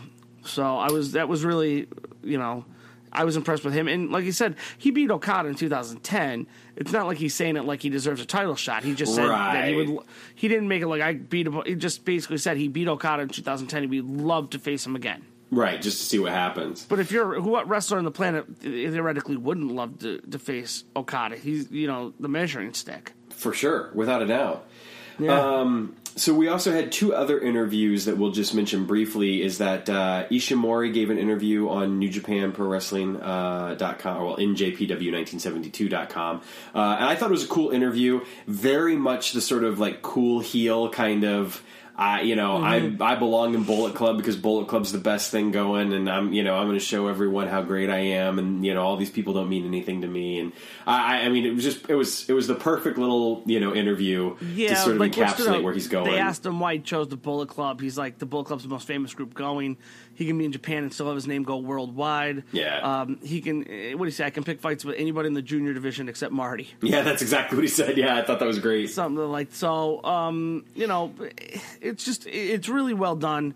Like, it's just a nice interview. Like, it's nothing too long, but you could read it. We'll put a link if in the show notes. But it was on New Japan Pro Wrestling website. It's a good little interview. Yeah, without That's a doubt. all I can say. I mean, it's entertaining to read. It gives a little bit of, because I don't think he's done anything in English yet. Like, the only thing I can think of is he did after he attacked Ospreay at Wrestling Dontaku, the post-match part in the back is now subtitled. Yeah. But other than that, this is the only other English you're going to get from him right now. Yeah. So, take it. And then we also had a Naito interview in Sports Illustrated. I thought it was great. He basically, it's funny because the interviewer, it asked a couple of questions that just made me think like, okay, they don't really follow the product, or if they do, they've just recently started following the product. Because they asked a question, for instance, about like the Intercontinental title, and Naito, had to reinforce the fact that the title means nothing to him, that he's held it before, that, but the way that the question was asked, it almost made it sound like, oh, this is your first championship win or something like that. I didn't get a chance to read it, but I did see somebody comment on it that it felt like they gave the assignment to a reporter who never watched the show and tried to like cram everything in. Yeah. Like, let me find out as much as I can about New Japan Pro Wrestling since January. Yep. That, I mean, and that's definitely what it felt like. And there was some good Jericho stuff in there. And Naito, he did say one thing that I thought was really cool about how he didn't dismiss the fact that wrestling Chris Jericho might bring him more exposure, but that he doesn't need Chris Jericho, that he doesn't care about Chris Jericho, that, it was very much a Naito kind of interview. I'm not going to say go out of your way to read it, but if you're a Naito fan, then you've probably already read it, and it was worth your time. A lot of the sentiment, too, is pretty similar to, if you watch the YouTube backstage segment, when he's covered in blood and he's talking about Jericho. Yeah. It's a lot of the same thing. He's like, I don't even really follow him. I know he's a big star, but... apparently, basically saying, like, how important am I that I'm all he can think about? Right. He's like, I give him credit. He jumped me. 100 points to him. Great, good, but, it's a very Naito kind of thing. Yeah. Like, the interview is completely, it's what you'd expect. Like, that's what makes Naito Naito and makes him so cool. Right. He doesn't give a shit. Yeah, exactly. All right, well, let's talk some actual wrestling here. Let's get to the Lionsgate Project. It was a sellout of 419, and we had some pretty good matches on this card. Actually, I thought we opened up with the time limit draw between Tsuji and Duamura. I enjoyed the Lionsgate show a lot. Let me just tell you right out of the chute. Yeah. I normally do enjoy them, but I really enjoyed this, and it was part of it too was the setting. Like I got home from work and it was a lousy day out. It was cool and it was raining. I had the windows open. It was just a nice breeze blowing in. I was all by myself. It was like the perfect atmosphere to watch the show. Nice. So I was already in a good mood. But yeah, it started out with Tsuji and Uminora trying to get, and they went to the time limit draw, like you just said, which was a really interesting match. And the way they got there, like he was the trying to tap him out before the bell, and then he reversed it. It was just a good match. I enjoyed it a lot. Yeah, for sure. The second match, what do we got in the second match? We had Nakanishi versus Oka. my favorite young lion, Tomoyoki Oka. This was a good match. You know, I knew Oka was going to lose, and you knew he was going to wind up tapping out to the backbreaker, but I thought Oka did a great job because, you know, no offense, Nakanishi, it looks like he is a mess. Like he's so slow and lumbering, and I don't mean that in a negative way. Like he can still do what he does, but I just thought Oka worked a really good match. Like they played to Nakanishi's strengths and eliminated. They stayed away from anything that would be a weakness. Yeah, it definitely felt like Oka was working around Nakanishi a lot, as opposed to sort of like working with Nakanishi. And that's again, I don't want that to be a complete knock, because I do feel like there's the element of Nakanishi was never a quick guy, really. So no, but he's getting older, and he's not. You know, I mean, he's even slower than he was. Right, exactly. You know, which is why when you see him on main cards, it's always in multi-man tags. But I would certainly argue that he was not nearly the most beat up performer on this card. No, we're gonna get to that in the next match. Yeah, but we should mention that Nakanishi did indeed go over with the Argentine backbreaker in 9 minutes and 4 seconds. Yeah. Now, speaking of people that were banged up, and you could pick both of them on this tag team, but Hiro Saito and Hiroyoshi Tenzan took on Taguchi and Ren Narita. Yeah. Saito looks like he is so old. I hate saying it like that. And Tenzan's so beat up. Yeah. So, but they still managed to work a pretty good match. Like when Saito got in there and was doing his little senton thing. Yeah. Or whatever he was doing. And they were talking about that in the post. He wished he did the senton more and everything. But, I mean, it is what it is. I mean, Saito just looks like he's so old, though, doesn't he? Yeah. Yeah, he does. And I don't think he's as old as you think he is when you look at him, but he's definitely old by wrestling standards.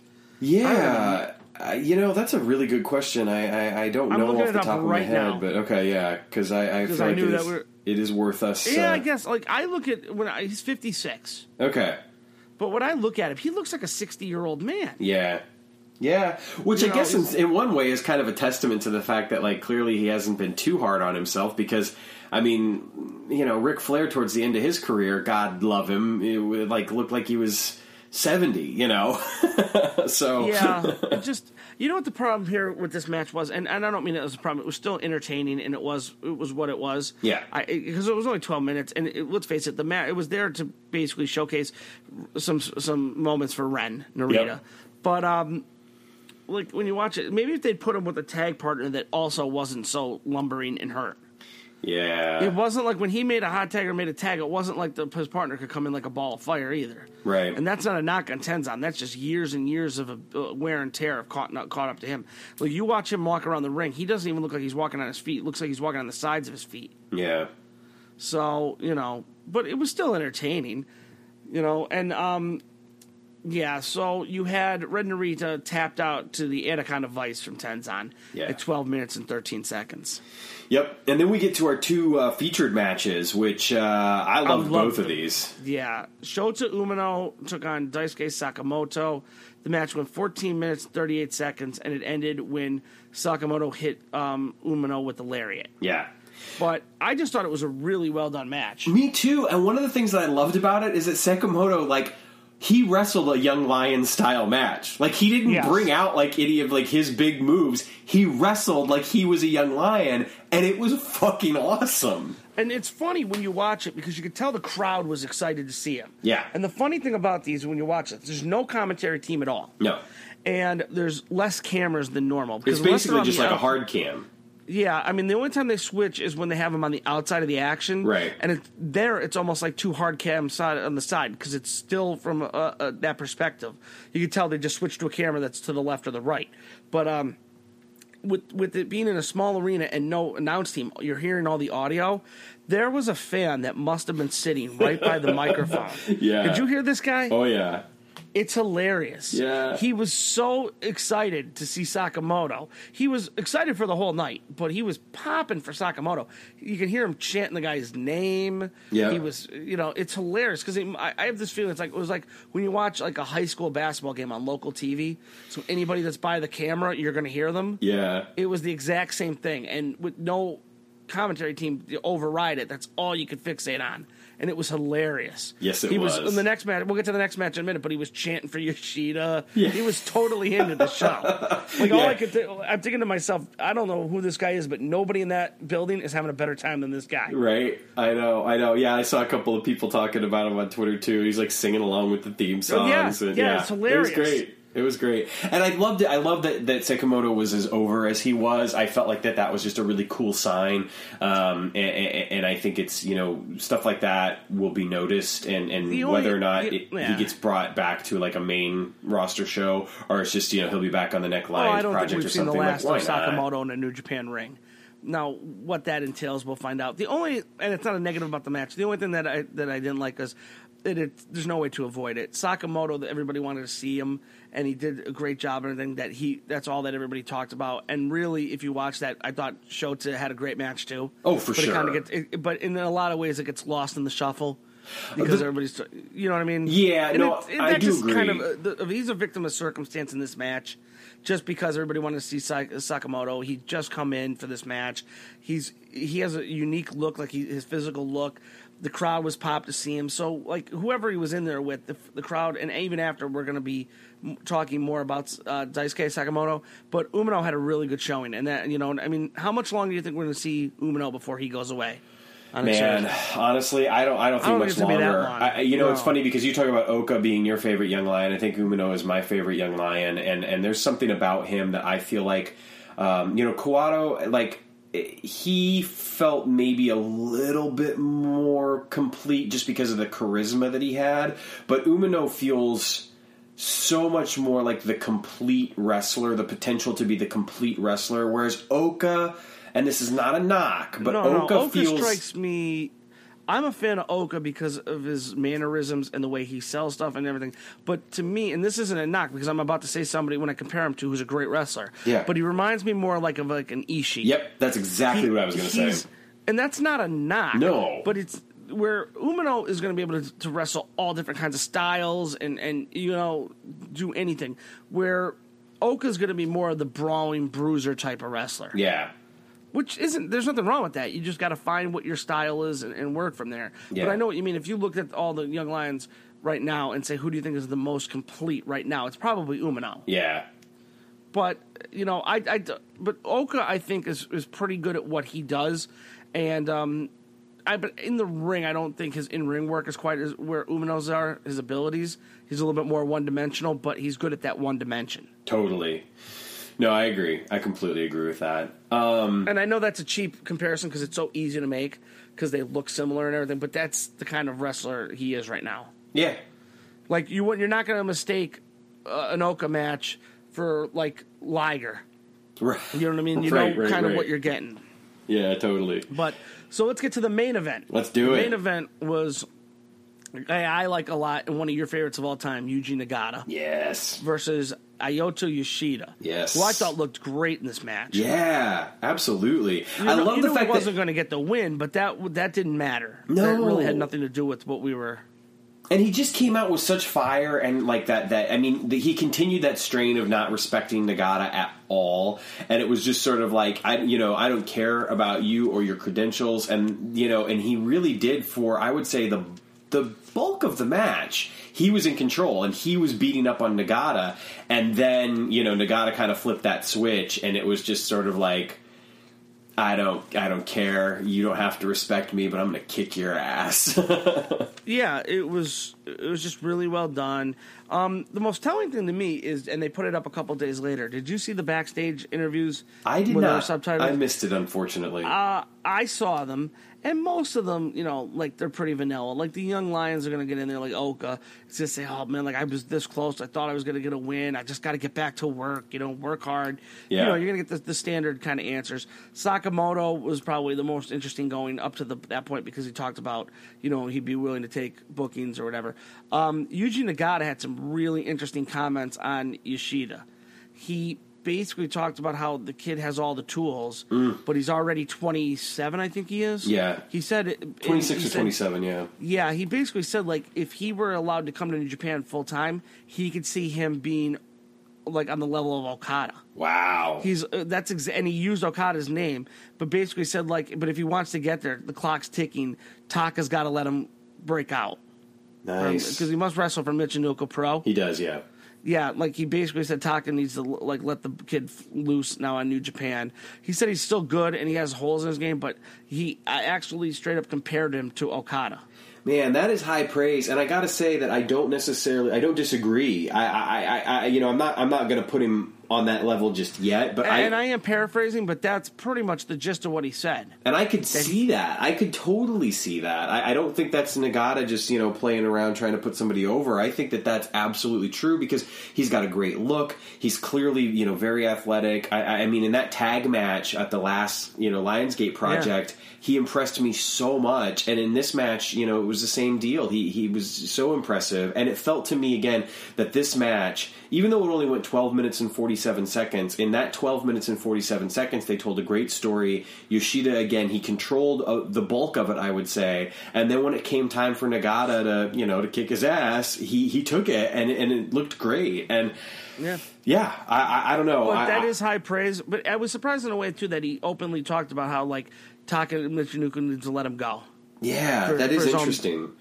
I don't know. I can't remember the exact word he said it, but basically saying, like the clock's ticking. He's 27. If he's going to do it, he's got to do it now. And the only way he's going to do it is if Taka lets him come to New Japan full time. It's interesting because the past few years, and it's been going on longer than that, but I feel like the past few years especially, and Lionsgate Project is a perfect example of this. The gates have really opened up a lot more when it comes to cross promotion. Because there have been plenty of times, I mean, especially the Tokyo Dome shows for the past, 10 or 15 years or so have generally had, an All Japan guy or a Noah guy, or, you know what I mean? Like, there's been some crossover there, Wrestle One with the Muda or something like that. But it's usually been, like, headline players, like Kawada or Kojima or, or Muda, for instance. Whereas now you're starting to see that, it's that line is getting a little thinner. Guys like Kanemaru, for instance, who used to be a Noah guy primarily. The fact that you had the entire Suzuki-gun, faction go over to Noah for a year and then come back. I mean, the one that jumps out to me, and I forget what Wrestle Kingdom it was, is when Yano was involved with the feud, and he got who did he get? He got Marufuji and the Mighty Don't Kneel to join him. Oh yeah.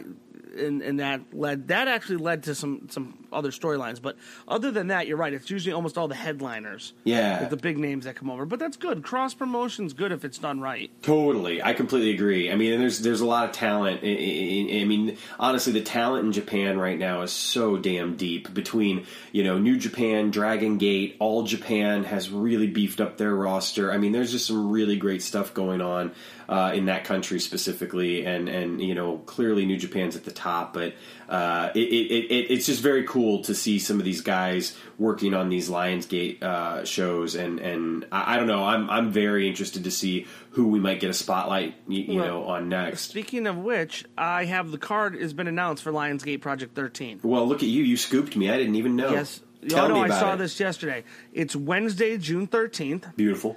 It's in Shinjuku Face again. Yep. The first match, a 10-minute time limit, is Yuji versus Umara again. Umara. Cool. Second match, 20-minute time limit. It's Ren Narita versus Shinsuke Sanyama.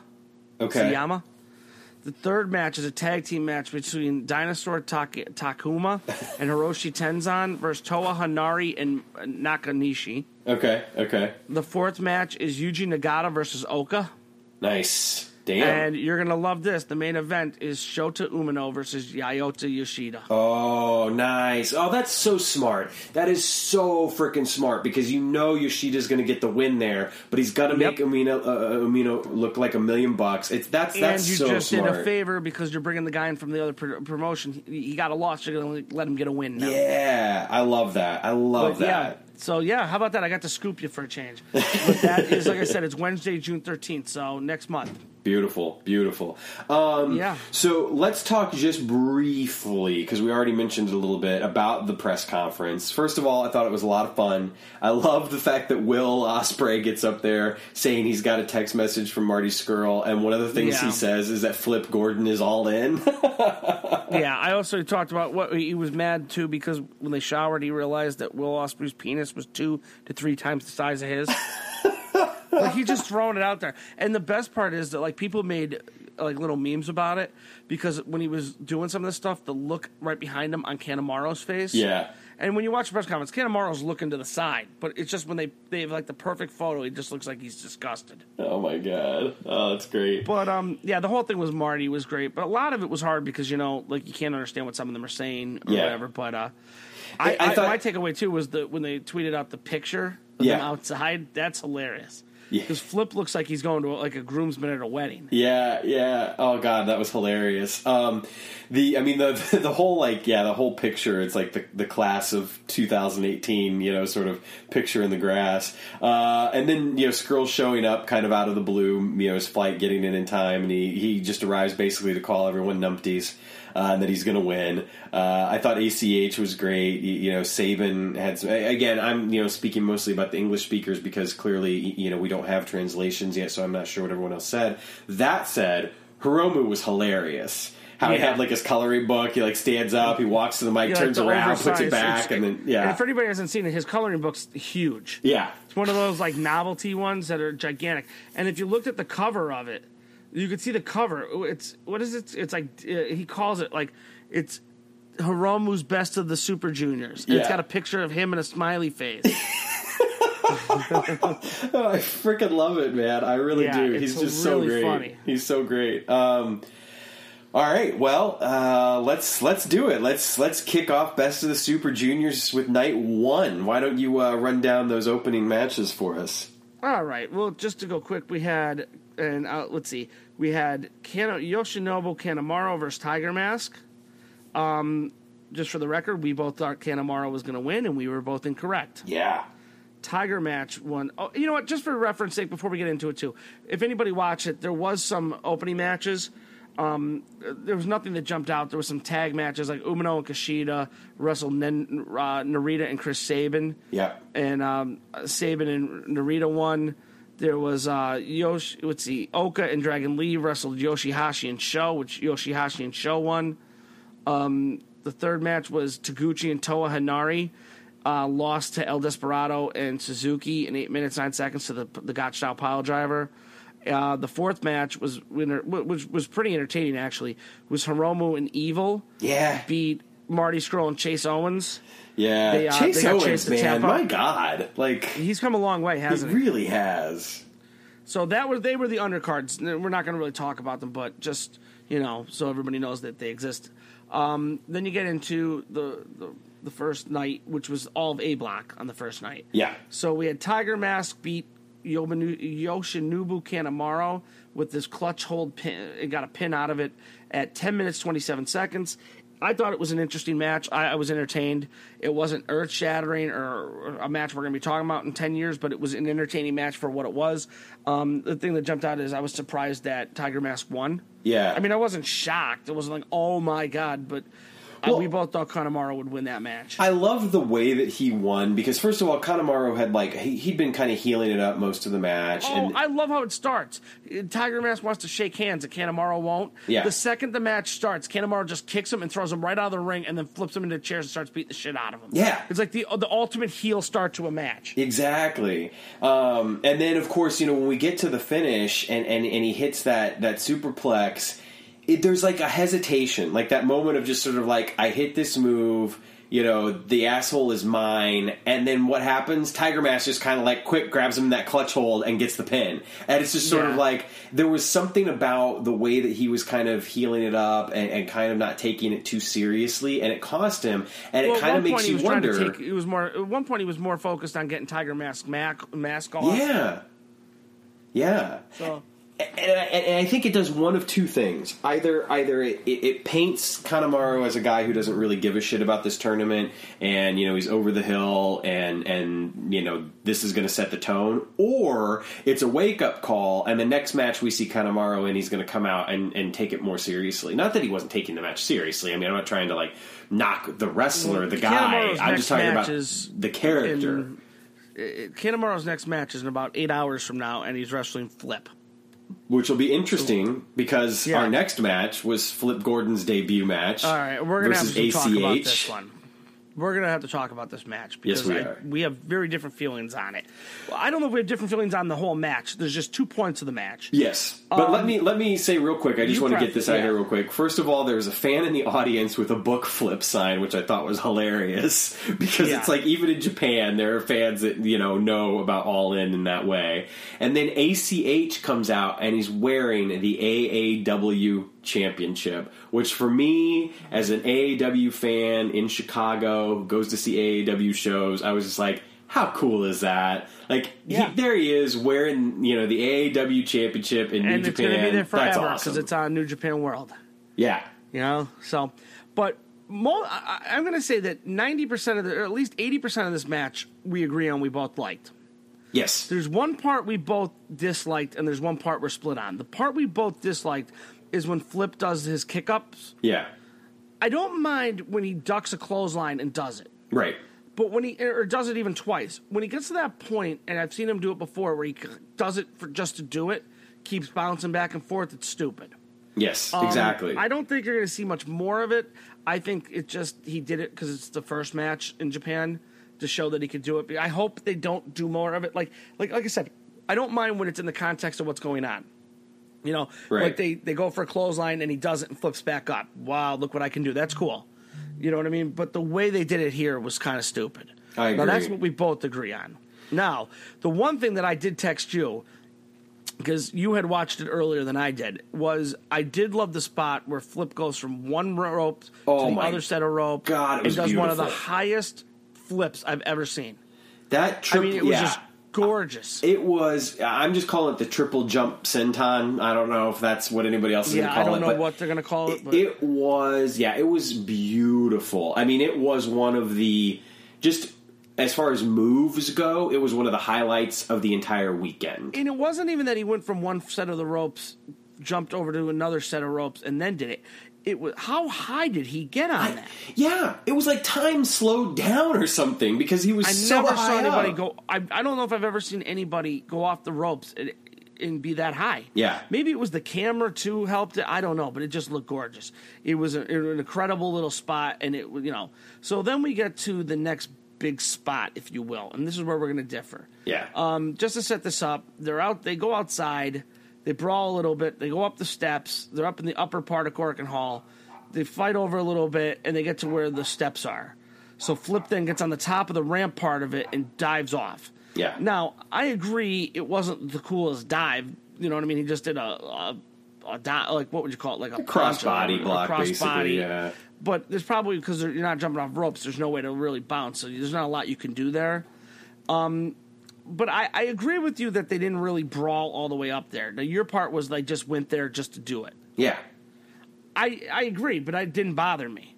It bothered me because it's just like in a match where so many other things made sense. Like ACH's selling of the arm when he chops the post, the way that ACH was taking this match seriously and kind of telling this story of like experience, and I've been here before and I want it, and you're just walking in the door and think you're going to get cute with me, and like there was such a wonderful story. And the thing that really turned me off, it's like when they were fighting outside the ring at first, I was fine with it. When they got over the barrier and they started not over the barrier because they don't really have barriers because of Best of the Super Juniors. Well, no, there was a barrier, though. It wasn't your normal barrier. It was behind them because it was like the barrier where you start to go up the steps. Right. And so once they got there, I was sort of thinking, okay, I think I know what's going to happen here. And then this is what took me out of it.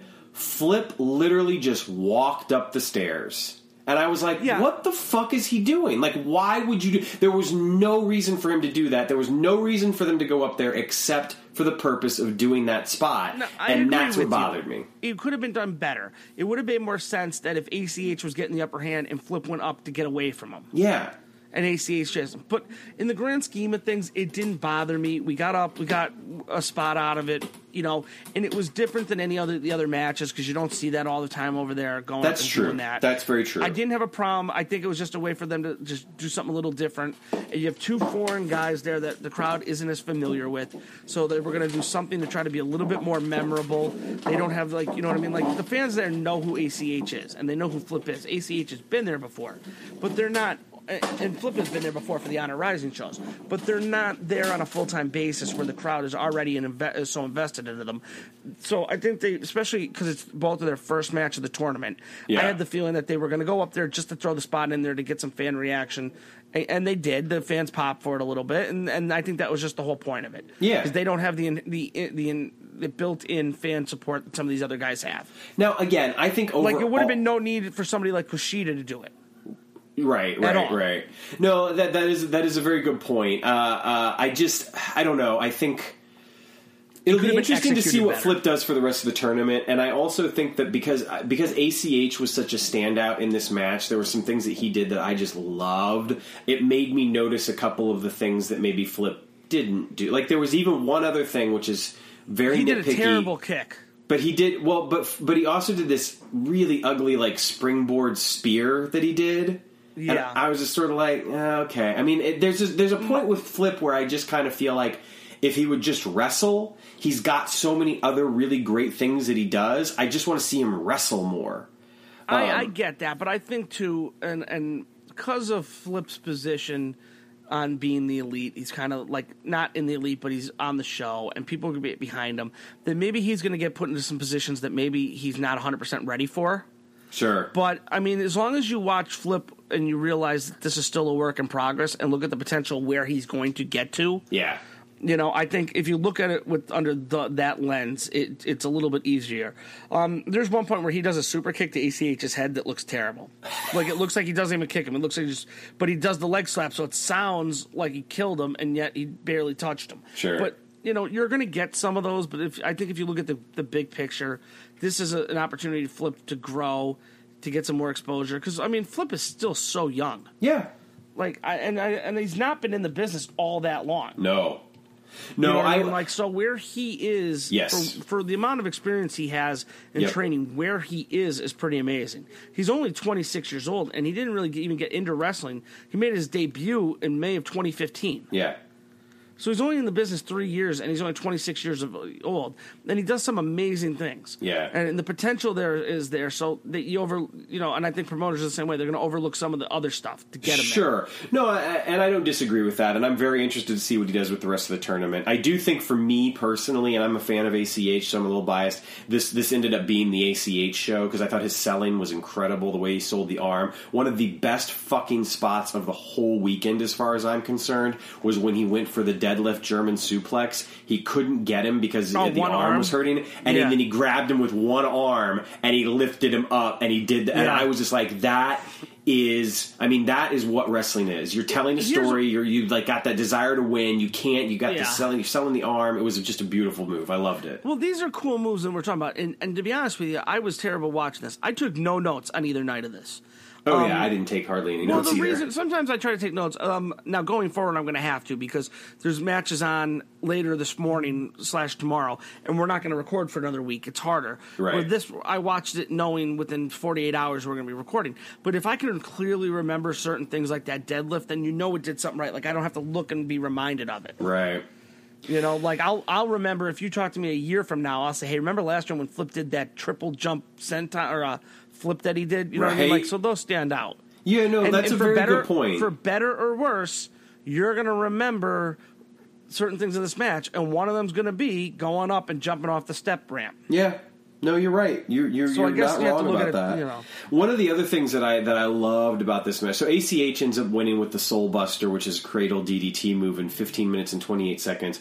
But one of the other things that I loved about this, which is a cool move, by the way. Yeah, it is. What is is that similar to what Paige used to do? The Rampage? Yeah, it actually is. Similar move, right? Yeah, it is. Yeah. Yeah.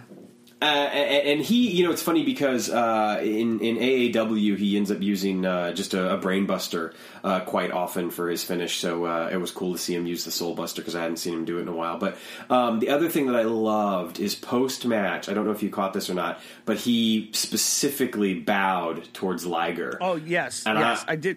You know what? And at first I didn't realize that he bowed because he bowed somewhere else first. Yeah, like bowed towards the crowd, and then but then I realized after the fact that he bowed to the announce team. So I figured it was at Liger. Yeah, which I thought was really cool because I actually saw him when Liger was in Chicago a couple months ago. The match that he was in, he tagged with ACH, and so I just thought that was kind of like, for me anyway, there was something kind of cool there because it's like, I saw these guys as a tag team not too long ago.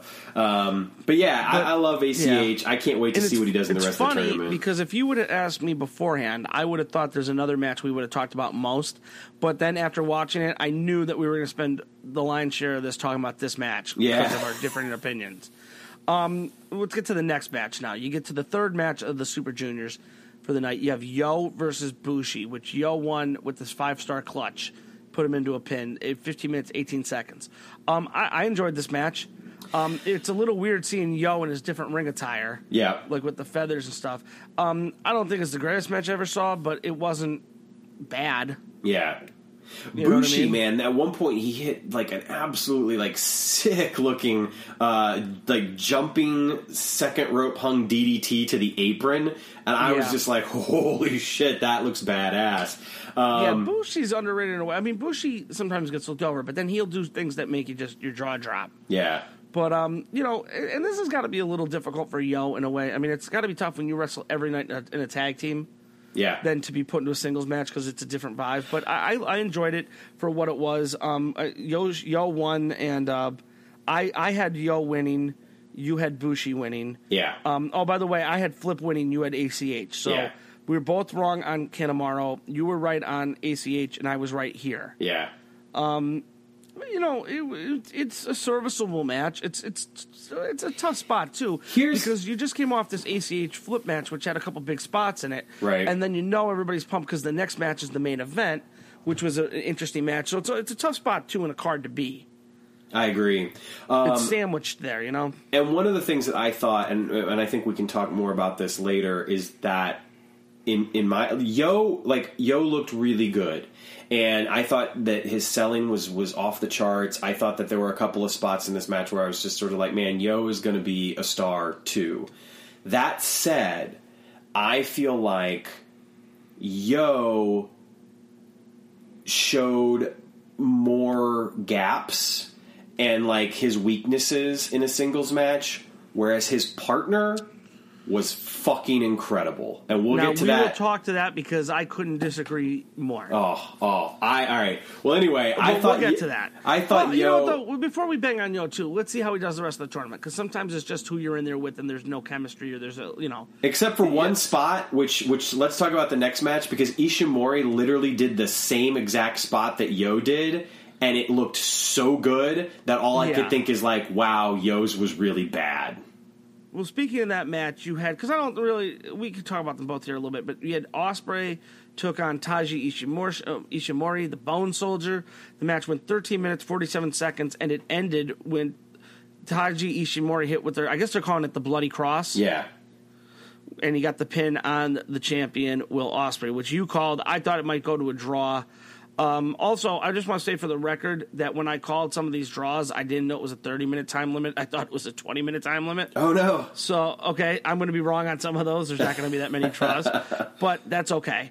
It doesn't change who I think was going to win each group or anything. So, right. I really enjoyed this Ospreay-Taiji Ishimori match. Me too. I felt like one of the things I even commented on Twitter is that this is chapter 1. Like anybody who's going to complain about, oh, well, it was too short, or oh, I can't believe Ishimori just won like that. calm down. It's the first This night is of the chapter tournament. 1.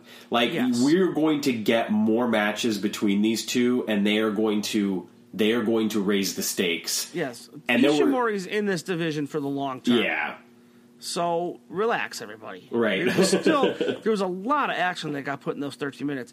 There was a point where I love the one move that Ospreay did when he ran and then he jumped up into the seats and then That flipped was back beautiful. up. Yeah, and he does it so effortlessly. Yeah. It was Like it doesn't look like a human being should be able to do that, and he just like does it and so nonchalantly. And he was like on such fire at the beginning of the match where it was just sort of like, oh, you're gonna come out and jump me? No, fuck you, motherfucker! I'm gonna kick your ass, and it was beautiful. Well, he even alluded that in the press conference. He's like, I want to thank everybody for being here. He's like, and there's one person who's lucky I don't go up there and kick their fucking teeth in. You know what I mean, for what he did. But and you know what? This is gonna sound so stupid.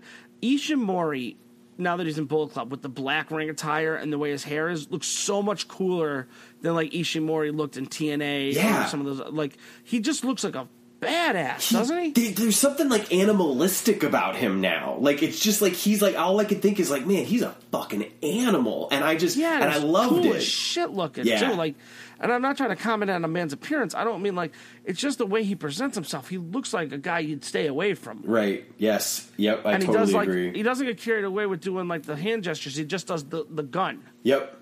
Like Yeah. he looks cool. He looks like he's completely like what a good job of putting him in a role. Like who would be sitting here if I told you 3 months ago we'd be all excited about the Bone Soldier. Right. You know? I know, right? So, but that was night one. So you had an interesting where, you know, there were some matches, like, I think most people thought this was either, I thought it would have been more surprising had Ospreay win. They just brought Ishimori in. Like you said, you're not going to bring him in. Like, what an instant way to bring him in. His first match, make him super credible. Yeah, I He agree just with beat that. the champ clean. I will say And though, you have 6 more matches for each of them, so you can do whatever you want with the tournament. Right. I will say that the audience did seem surprised. Like it didn't seem like a foregone conclusion. There was definitely some audible kind of like like, oh, that just happened. We just saw No, him but I get thought beat. the crowd was into Ishimori. Totally. Yes. So, but I agree with you. But I don't think it was like. I think there was people were surprised, but I don't think it was like shocking. No. To me, I would have been more surprised at Ospreay win because I couldn't see them bringing Ishimori in. And the only reason you make this the first match is to give him instant credibility. Yeah, I agree. I completely agree. Well, especially because like in long term now, if he doesn't win the tournament, it doesn't matter because he beat the champ. So Yeah, he has that feather in his cap. Yeah. I did want to mention just a couple of quick things. I loved the way that Ishimori like targeted the neck because obviously that's what you're going to do with Ospreay. I love this like sliding rope hung German suplex that he did, which was beautiful. He did like this tombstone face buster that was amazing. It's like this whole match felt like such a showcase for Ishimori without diminishing Ospreay at all. Yeah, he got his stuff in. Yeah. It was just the way. Well, he hit the shooting star, the rope hung like shooting star on Ishimori, which is amazing. He even hit, and I loved this, when he hit Bloody Sunday, because all I could think is, you're using the original Bullet Club leader's finishing move on the Bullet Club's representative. Like, it was poetry. I loved how he went for the Stormbreaker, but Ishimori like had it scouted, and he hit that reverse Frankensteiner. I loved the Spanish Fly, and then it was just so perfect that the Bloody Cross got hit because he blocked the Oscutter. It was like it was just wonderful the story that they told. And again, this is chapter 1, and I cannot wait for chapter 2. Speaking of the number 2, Yeah, we can move on to night 2 now. let's do it. The undercard matches where Umino tapped out Tsuji and the Boston Crab. You had Oka, Tiger Mask, and ACH lose to Yoshihashi, Yo, and Will Ospreay when Yoshihashi got Oka to tap out in the butterfly lock. Flip got stuck tagging with Toa Hanari somehow. And they had to take on Suzuki and Kanemaru, which Suzuki won with the pile driver, the Gotch-style pile driver on Toa Hanari. Let's see, the fourth match, the last match on the undercard before the Super Juniors were Bushi and Sonata beat Saji Ishimori and Chase Owens, which was kind of neat to see those two tag up. But he hit Skull End and tapped out Chase Owens at 9 Man, the minutes, crowd 44 was seconds. so into Ishimori too, which I think was Yeah. just great. So, yeah, now that's the undercard. So now we get to the B block Yes. of the tournament. Now we get to a match that went 17 minutes, 31 seconds. You had Dragon Lee beat Sho by, I don't even know how you say this. Desna Kodora? Yes. It's basically, how would you describe it? It's a hard move to describe. Well, let's just say that he hit his finishing move. Right, yeah. He actually hit it twice, I believe, right? Didn't he hit it twice and then pin him? Is that yes, yeah, you're right. Okay. And then I'm really this match, at least a good chunk of it, didn't do anything for me. And I read two people were talking about how great it was and how Sho looked. And I'll tell you my number one complaint with this match. I can't stand, and it's like such, it happens all the time, but I hate when they stand there and go shot for shot. Oh, and they man. did that so much in this match that it completely took me out of the match. Like, if you look at 17 minutes, they must have spent at least 7 to 10 minutes just doing that shit. They did it at least, 3 or 4 different times. They did it once on the top rope, once in the middle of the rope. At some point, I'm like, you guys are capable of doing all these moves, and you're sitting there. I can watch any two bums in the world pretend to punch each other in the face back and forth. Do you know what I'm trying to say? Like, I can watch two young lions do that for 10 minutes. I mean, granted, the other stuff was cool, but it did so much of that, it took me right out of the match. Now, they got me back later on, but it was just so much. I loved this match. I thought it was the match of the weekend. That didn't bother me at all. I think it was my least favorite match of the 8. I think that the fact that you could hear the audience getting into those strike exchanges and growing the longer they went, and that they cut them off so perfectly that you would hear the audience like start to get to like a pitch, and then they would stop with the strike exchange and move into something next. I thought that this was, but even when it wasn't strikes, it was like, okay, we did all the strikes, let's just do German suplexes now. So the German suplex Sho, he'd no-sell it and hop right up. He'd German suplex Dragon Lee, he'd no-sell it and hop right up.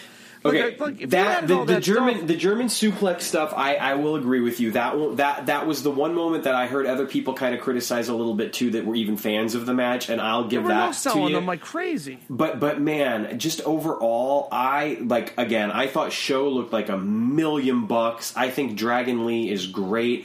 I thought that there were a lot of little subtle things that they did in this match, especially with Dragon Lee's leg and the tape that was all over it. And there were times when like he would put a hold on Sho, and you could tell that he wasn't putting a lot of weight on that leg. There were times when Sho would try to put a hold on him, and he'd like go after that leg, and Dragon Lee would protect it. There were just some amazing things that happened. There was this beautiful moment where like Dragon Lee goes for a Hurricane Rana while Sho is on the apron to try to like Hurricane Rana him to the floor, and Sho just basically picked him up, turned, and then just dropped him into the ring. And I just thought it was beautiful. It looked like it had impact. I'm not saying there wasn't cool parts of this match. There was a lot of cool parts. But just, can you understand what I'm saying, though? If you're somebody who doesn't really like that back and forth shot for shot thing too much to begin with, then they took it to overkill. Like, if it's something already that I don't like seeing, even in general, and it seems like they do it in every match now. Well, don't watch any Kobashi matches from like 2001. No, I know, but it's just like, if you don't like that, then this match was just going to give you spoonfuls of what you didn't like, around all the other stuff. So, like, every time they would do it, it just took me out of the match. Like, I would just sit there and say, oh, I'm going to look at my phone until they're done doing this part. And I know the other stuff, I get what you're saying. There was a lot of cool stuff. But it just kept breaking the flow of the feel of the match up for me. Yeah, that's fair. You know what I mean? I loved it. I just loved it. In fact, when I was done watching it, I was just like, I want to watch it again. Yeah, it's just one of those that that's, everybody has their own opinion, and I don't hold it negatively towards the wrestlers. Like, I'd love to see them wrestle more. It's just that I can't. I roll my eyes when anybody does that shot for shot thing, because I always think to myself, why would you sit there and let somebody just punch you? Like, one shot or here or there is fine. Like, I guess it doesn't bother me as much when like Ishii does it with Hanari, because it makes more sense. But even then, they didn't do it like these two guys were doing it to that level. Anyway, that's my critique. But everybody has an opinion that all right. But anyway, but Dragon Lee wins the match. So, okay, now we're on to the next match. Yes. Which was Taguchi versus El Desperado. It went 13 minutes, 17 seconds, and it ended when El Desperado hit the LS Culero. How do you say that? Culero. Culero? The LS Culero. So, yeah. It was what I expected it to be. You get the comedy aspects with Taguchi. Like, he's always trying to hit people with his ass. Right. You get the cool spots where he goes for it, and like Desperado outsmarted him and hit him right into an ass, like a back, or what'd you call it? Like almost like a reverse atomic drop from it. Like he jumps right into it. But overall, I there was plenty of things in this match I liked. Yeah, I thought it was interesting because it turned out to be better than I thought it would be. I thought that, it started with some comedy and like the healing and all that sort of stuff that Desperado was doing, but it evolved from that. And the great thing is I felt like there ended up being like a lot of psychology in the match. Actually, yeah, it got, as the match progressed, it kept getting better and better. Yeah, and even some of the stunt stuff, like even the gimmicky stuff, they did work. Like the one part where El Desperado put the chair between Taguchi's legs. Yeah. Long way. Yeah. Then put his legs so he couldn't get out, and then hit that chair right like a hammer hitting a nail with the other chair. Yeah. That was a cool spot. Yeah. I mean, it wasn't over anything like earth shattering, but it was a cool looking spot. Especially when you have a guy in there whose gimmick is using his ass so much. Oh God! And then when Desperado got the wrench from underneath the ring and was going to basically look like he was going to drive it into Taguchi's ass. Yeah, that looked weird. It did. When he brought it up and they went and put him that move, like I thought he was going to club him in the head and be already in the pin.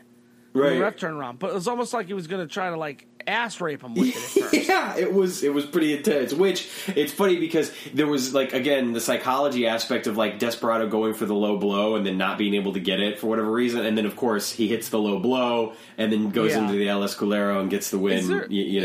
There really isn't any better heels in this whole division than Desperado and Kanemaru. No, because they're like full on heels, right? They're not playing it cool or like sometimes the Chaos guys will act a little jerky or whatever. Like Desperado's just a heel, and he's so good at it. Yeah. But but you're right. That part with the wrench was a little bizarre. Yeah. And like at first too, it wasn't bad. It was just what are they doing? But like if you remember too, he pushed the ref or pulled the ref over. Yeah. And that's what got him the time. But when he hopped out, like I got the feeling for a minute he couldn't find the wrench. Because it took it seemed like it took way too long for him to jump back in with the wrench. Okay. Like the ref had almost like the ref had to just sit there with his back turned until they got to the point where he was supposed to turn around. Yeah. I'm wondering if Desperado went and the wrench wasn't where he thought it was going to be. That could be. It wasn't like it was super long, but something that should have been like 5 seconds felt like it took 15 to 20 seconds. Right. And it was just a weird little spot, but it wasn't bad. It was it all worked. Yeah. Yeah. Well, and it almost felt like Desperado was like waiting for the ref to catch him. There was like a moment where it looked like he was about ready to do it, and then he almost like stumbled, and then he went to go do it again, and then the ref turned around, and it was like there was this moment where it's just like, was the ref supposed to have already turned around? But whatever. I mean, it was. All I'm going to say about this was it was a serviceable match that got better as the match progressed. Totally. It was a match that I thought I would enjoy just as a match, but I wasn't really into. By the time they got to the pinfall, I was invested in the match. It had me. Yep. So that's, you know what I mean? I agree. Good job by them. Where it's like the opposite of the last match for me. The last match could have been great, but they just kept losing my interest with the other stuff. Yeah. And just for the record, you did pick Dragon Lee in that match. I picked Sho. And then in this match, I picked Taguchi. You picked El Desperado. All right. So 2 for 2. 2 for 2 on night 2. Yes. Well, that's about to end. Yes, it is. The seventh match was Kushida versus Chris Sabin. This match went 13 minutes, 47 seconds, and it ended with the All Hail Sabin move, resulting in a pin. Yeah. I loved this match. Yeah, me too. To me, this was my favorite match of the weekend. I just was so into this match, and I was enjoying all the back and forth action and everything that was going around. And then I was surprised with the outcome. Sure. Yeah. And when I say surprised, it wasn't like I was shocked. It wasn't jaw dropping. No result in this tournament's going to be shocking because you don't know how it works. Right. But I didn't think they'd have Kushida lose his first match. Neither did I. Which is good in a way, though. I mean, if Kushida's behind on points the rest of the tournament and chasing, it'd give him a good storyline to, Yeah. make it interesting. But, Chris Sabin looked great in this match. I mean, Kushida always looks great. Let's face it. Kushida's Kushida. He's one of the best in the world. Yeah.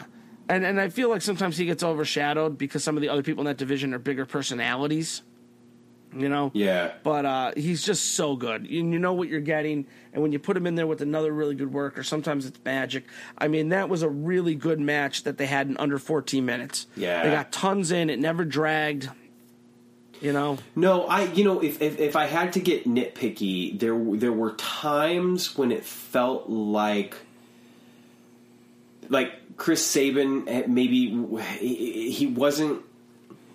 It seemed like he lost a little fire. It was like and I don't want it to be taken in the wrong way, but it made me look at the match and be like, is he not as into this match as he was 5 seconds ago? And that might be a weird thing to say, but it did feel that way. Now, no, and it's not like you're condemning the whole match. You're saying you're nitpicking. The hell no. Gonna look for because ultimately, what I was going to say is it was some great work. It was just a great damn match, and I love the way that they parsed out. Here's some mat work, here's some strikes, here's some flying, here's the big moves. Here's it felt like very compact, and they got a lot in that 13:47. Another thing that I read afterwards is that Liger. Tokyo Sports tweeted something, and I did the translation on it. And Liger apparently on commentary compared Chris Sabin to Dean Malenko. Yeah, I saw that you tweeted that out. Yeah, and I just thought, man, that is really apt for the way he wrestled in the match. I felt like that is totally true. He did wrestle like Dean Malenko, especially in the way that he started off with the mat work, and then there were some strikes thrown in, and then he built to those big moves, and it's like that is totally reminiscent of Malenko Mysterio or whatever. And so I loved that, and clearly it's high praise coming from Liger, and it just made me think, man. I'm not saying I'm not changing my pick. I'm not doing anything like that, but it did make me take a pause and be like, man, Sabin might go far in this tournament. Yeah, my only little tiny criticism, and I just got done talking about how much I love the match, so this is minor. Yeah. Is when Chris Sabin won, he looked like he was surprised he won. And I don't like that. If you're surprised you won this match, then why are you in this tournament? Sure. Everybody should be confident in their abilities. They shouldn't, maybe you're surprised if you win the whole thing or how it works out, but you shouldn't be surprised by getting a single victory. Now, I know you're in there with a great wrestler like Kushida, but, I mean, Chris Sabin's no slouch. Right. His character should go into this match feeling like he's going to win. Yeah. You know what I mean? And it wasn't like it was like he schoolboyed him out of nowhere and got a quick win. He hit his finishing move. Right. No, that's a good point. So he shouldn't have been so surprised. That's a very, very good point. That's a small criticism because the match was over. It didn't affect the match. It's just... I'm surprised. If I sit there and I'm surprised that you the person went, I'm like, wow. I should look at the screen and see the guy basically his mannerisms should be like, yeah, I told you. Sure. You know what I mean? You guys are sleeping on me. I'm for real. Yeah. But that's a small nitpicky thing. No, but we get to the that's last, a good point. Well, go ahead. I'm sorry. Oh, I was just going to say, I think that is a good point, and it's interesting because it does make you think about the way that they're presenting themselves, and in a way, I would say, that's a valid criticism on your part. However, I think the counter to that possibly could be, how interesting is it that he is, there is that moment of just sort of holy shit, I just beat Kushida for him. I don't know. It's interesting to know. I can understand if you're watching a young lion and they pull out some huge upset. Yeah. If you had Oka beat Ishii or something in a match, you'd be like, holy shit, I can understand him being like, oh my God. Right. Somebody like Chris Sabin shouldn't be surprised about winning a singles match. Yeah. No matter who, against any other junior in the world. No, that's a good point. Good point. All right. But like I said, I digress. We get to the main event of night 2. Yeah. Which is also, it's in the B block. You got Hiromu Takahashi versus the villain Marty Scurll. Yes. This match went 20 minutes and 47 seconds, and it ended with a referee stoppage due to Hiromu having, what would you say, a triangle? Triangle choke, yeah. A triangle choke on Marty. I like this match a lot. Me too. These guys know exactly what they're doing, and I really liked the finish of this match. Me too. I liked how they did it, where Hiromu put him in. And if you rewatch the end, it's funny because when he first puts him in the triangle hold, nobody's even the crowd's dead for it. Yeah, because they don't think this is just a filler hold or whatever. And then Marty gets up, and it looks like he's going to power bomb him, and Hiromu pulls him right back into it. Like, he never lets up on the triangle. No, I know. I love that. And then, like, when he stopped him, like, Marty didn't tap. When they rolled over, he passed out. Yeah. And that's how they stopped it. It was neat. One thing I noticed in these, and I don't know if I've ever noticed this before, they go out of their way anytime there's a submission hold put on any of these matches to make it look like it could be a legitimate end. Yeah. And the way they do it, and I don't know if it's always like this, the timekeeper, the bell ring guy, is right behind the hard camera. So you can see him the whole night. The guy who rings the bell. Every time in one of these matches where there's a submission hold put, he has the hammer right above the bell like he's waiting just for the signal to hit it. Yeah. Like, even small, awesome. like, and I know that's such a small thing, but it helps present that these are legitimate wrestling holds that can end the match at any time. Yeah. Like, you know what I mean? And then when they do stuff like this, how many times have you seen Hiromu win with a triangle like that? Oh, yeah. You know what I mean? Like, so at any point when you see a submission hold in, it gets sunk in, it could actually be it. Absolutely. You know? Absolutely. It's not like you're watching WWE, where WWE is guy's only going to win with a submission if that's his finishing move. Right, exactly. You know what I mean? They're either going to win with the submission if it's their finisher, they're going to hit their finisher, or they're going to get like a roll-up or a schoolboy or something for a trick win. That's the only way they're going to end. Yeah. So this was neat because you saw him use a move. It's not his normal move to win the match. Yeah. And I really enjoyed that. I thought it was a nice little bit of storytelling.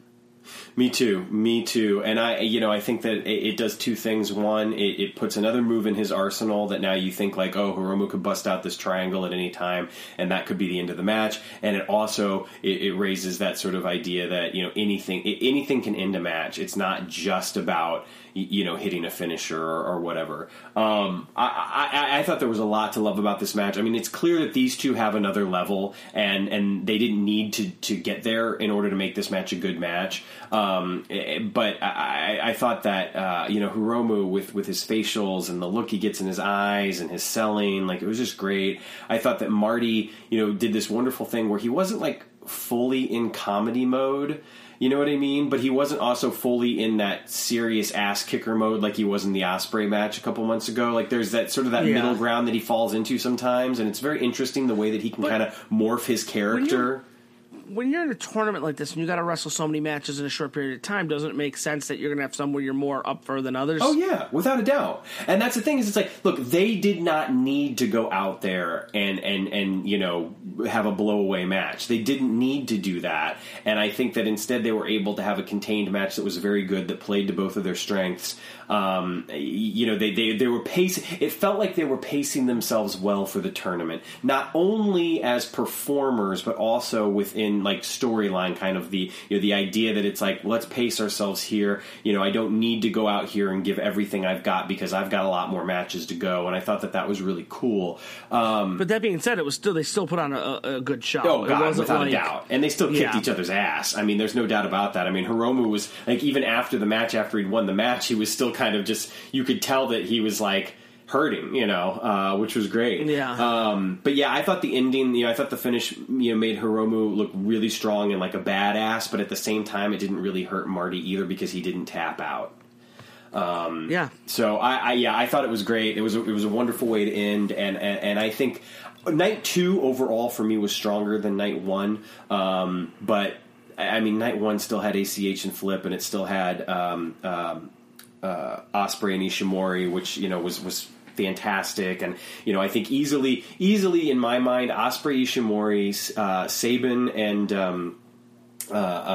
Kushida, and for me, I know not for you, and Dragon Lee versus Sho, like all 3 of those matches to me could have easily been like the match of the weekend. So I think we're off to a great start. I think that there's no doubt that we're going to see better matches, which to have such a solid foundation of these first 2 nights just has me jazzed.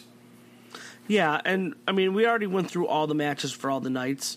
The only thing I'm going to say is now the next night, then there's a break. Is like, as if we're recording this, it's 11 o'clock p.m. Eastern time on Saturday night. So the next matches take place in about 6 hours.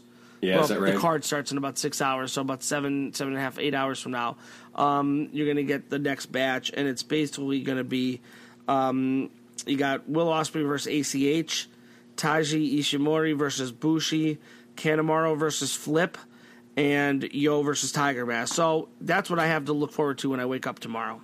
Hell To yeah. watch some of that. So I'm excited to see Ospreay and ACH. To be honest with you, Yeah, absolutely. I mean I like them all, but it'll be a good show. So that's where we're at with the Super Juniors. Like I said, we only got 2 nights in the book so far, but solid 2 nights. Some upsets, some matches went the way we thought. Overall, if this is just the first night of the tournament, this is everybody's first match, we're going to be on to some good stuff going forward. For sure. I agree. I completely agree.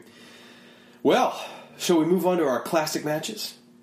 Yes. All right. Why don't we do, I know they're out of order, but why don't we do mine first? Because I feel like we're going to spend a little bit more time talking about your match. Sure, go for it, man. Okay, my match was, I picked the Young Bucks versus the Time Splitters at Dominion. Was it Dominion 2015, I believe, off the top of my head. I picked this match because we hadn't had a tag match yet, and this is one of my favorite ones because I think it's a short match. It's not super long, but you get to see two great teams that were engaged in a great rivalry doing what they do. And to me, that was like the best example of it. Yeah. Was this match.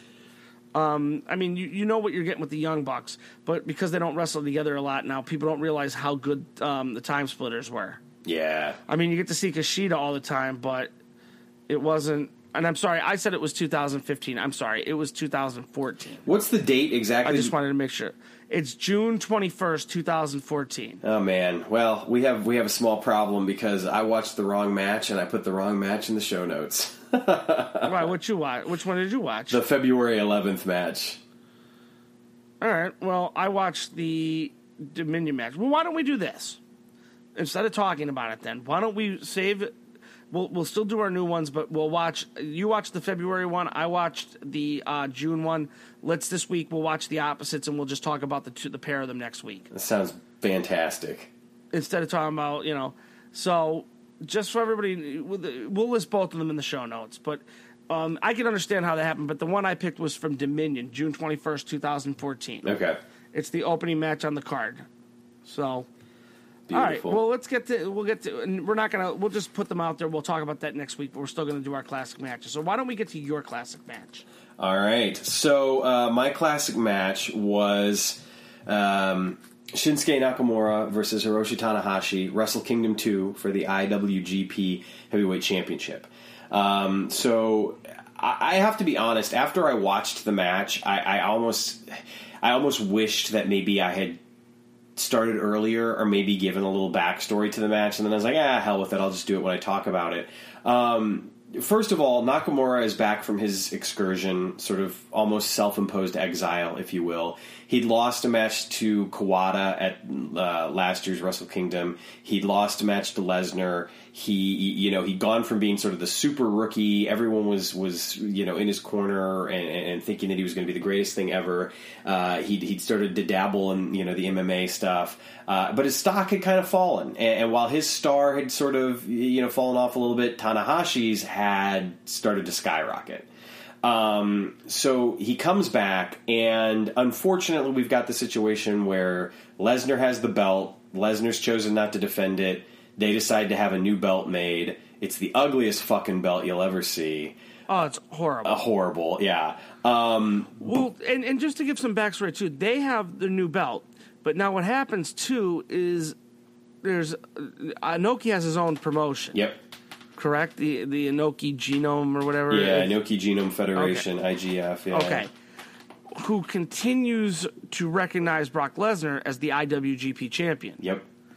So you get this weird dynamic where when you have this, the match right before on the card, if you were to look it up, it says Kurt Angle wrestled Yuji Nagata for the IWGP Third Belt Championship. Yeah. Which is really the original. They split the IWGP titles. What happened?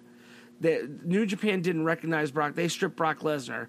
But Inoki, being Inoki, decides he's going to keep the belt, like in his thing, going to recognize it, and kind of tries to hijack the IWGP title. Yeah. So now you have Kurt Angle holds this belt, and at one point they had the belt on TNA. Yeah. So, but the weird thing is the belt that's not the real belt that that Angle has is the actual real belt, though. Right. The belt that we all know that looks awesome, not the awful, ugly goddamn belt that they got Tanahashi coming out in. Right, exactly. Which is why, if you watch this match, too, at the end, that's if you don't know the story, you're not going to understand why Kurt Angle then is challenging Nakamura after the match, and he's got what you would consider the IWGP title on his shoulder. Right. So the other thing that's worth mentioning here is that Nakamura had taken part in the G1 in 2007, and unfortunately he reached the semifinals, but he dislocated his shoulder, legit, and so he was sidelined for a few months after that. But he came back in November, and he ended up beating Makabe actually in December in order to get the championship match at the Tokyo Dome. Now he comes into this match like if you only know Shinsuke Nakamura from the past few years, you're going to be surprised because he's bulkier. He's not the King of Strong Style yet. He's not really found that character, transitioned into that character. This is post super rookie phase, which again, if you don't know Nakamura's career, when he first started out, he was positioned as the next big thing, and they strapped the rocket ship to his back right away, put the title on him. Very uncharacteristic for New Japan. And the fans kind of bought it, but it didn't last, and he suffered some questionable defeats, and there was a lot of weird booking at that particular time in New Japan, and he suffered for it. Now he started to kind of make the comeback here, and fans have certainly bought into him a little bit more, but again, he's suffered a couple of defeats the past couple of years with the Lesnar defeat, the Kawada defeat. But anyway, he comes into this match, he's got the shoulder taped up. Tanahashi comes into this match as one hell of a cocky son of a bitch. And in a very different way than what you would see, say, 6 years ago when he faced Okada. Threw me off. Yeah. Because now anybody who listens to the show knows that I don't have, I'm a relatively new fan to New Japan. So I have, sometimes I know who was on the card, and I know, I know there's this match between Nakamura and Tanahashi at Wrestle Kingdom 2, but I hadn't seen it. So, I had just flipped the match on, and it's interesting, when he halfway down the ring, the ramp, he struts. He does this, he's got the swagger to him. Then when they get into the match and they start, the second there's a break and he slaps him in the face, I texted you, I'm like, holy shit, is Tanahashi the heel? Yeah. Because I had not seen it before, and it's weird to see him like that. Yeah, well, and their relationship, it's very strange because obviously we talk a lot about Tanahashi and Okada, as well we should. But the truth is that when they were first coming up, Tanahashi and Nakamura, along with Shibata, were kind of like the new Three Musketeers, which harkens back to Chono and Muda and Hashimoto.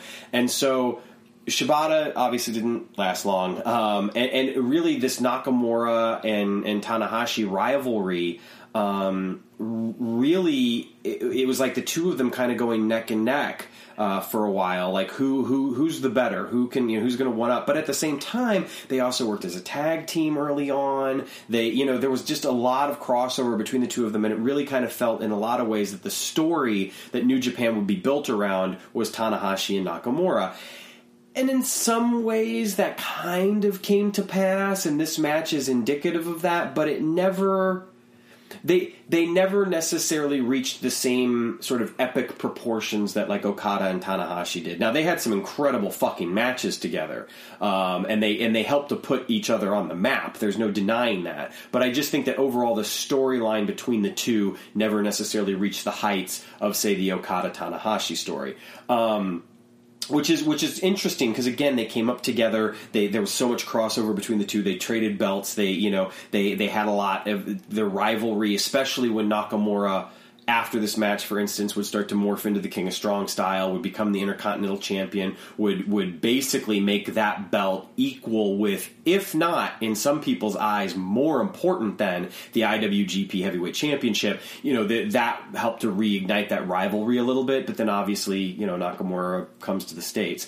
Another thing that's worth noting about this, and I hate to go all over the place here on tangents, is that at this particular time when Nakamura came back for Wrestle Kingdom 2, that actually... and a lot of people might not know this, the year before, in 2007, I want to say, was the first time that he was actually scouted by WWE. He was actually backstage at a SmackDown event in like, I want to say, mid to late 2007. And there were tons of rumors that he was going to sign with WWE. And then he didn't, and then he comes back, and he's put in the Wrestle Kingdom main event, and he wins. So take that for what you will, like politics-wise or whatever, but it's worth noting that he was courted by the WWE literally as early as 2007. Yeah. But anyway, the match, there's some good exchanges early. There's a lot of feeling out. Tanahashi goes for the leg. Nakamura's selling like $1 million. Then Tanahashi switches it up and starts going for the shoulder and the arm and kind of heals it up on that. Nakamura, continues to sell. There's this beautiful moment where he goes for a cross arm breaker, but he couldn't actually get it because the arm was too hurt, so he couldn't pull back all the way. And they're selling the arm hurt so bad they're having like the doctors even look at him. Yeah. And then Tanahashi's just kicking everybody out of the way to get at him. Let me just say, too, now, you picked the match, so obviously you were familiar with it. And I watched the match, but when I talked to you, I said, I'm not going to tell you what I thought about the match. I'm going to save it for the podcast. Yeah. So my opinion on the match.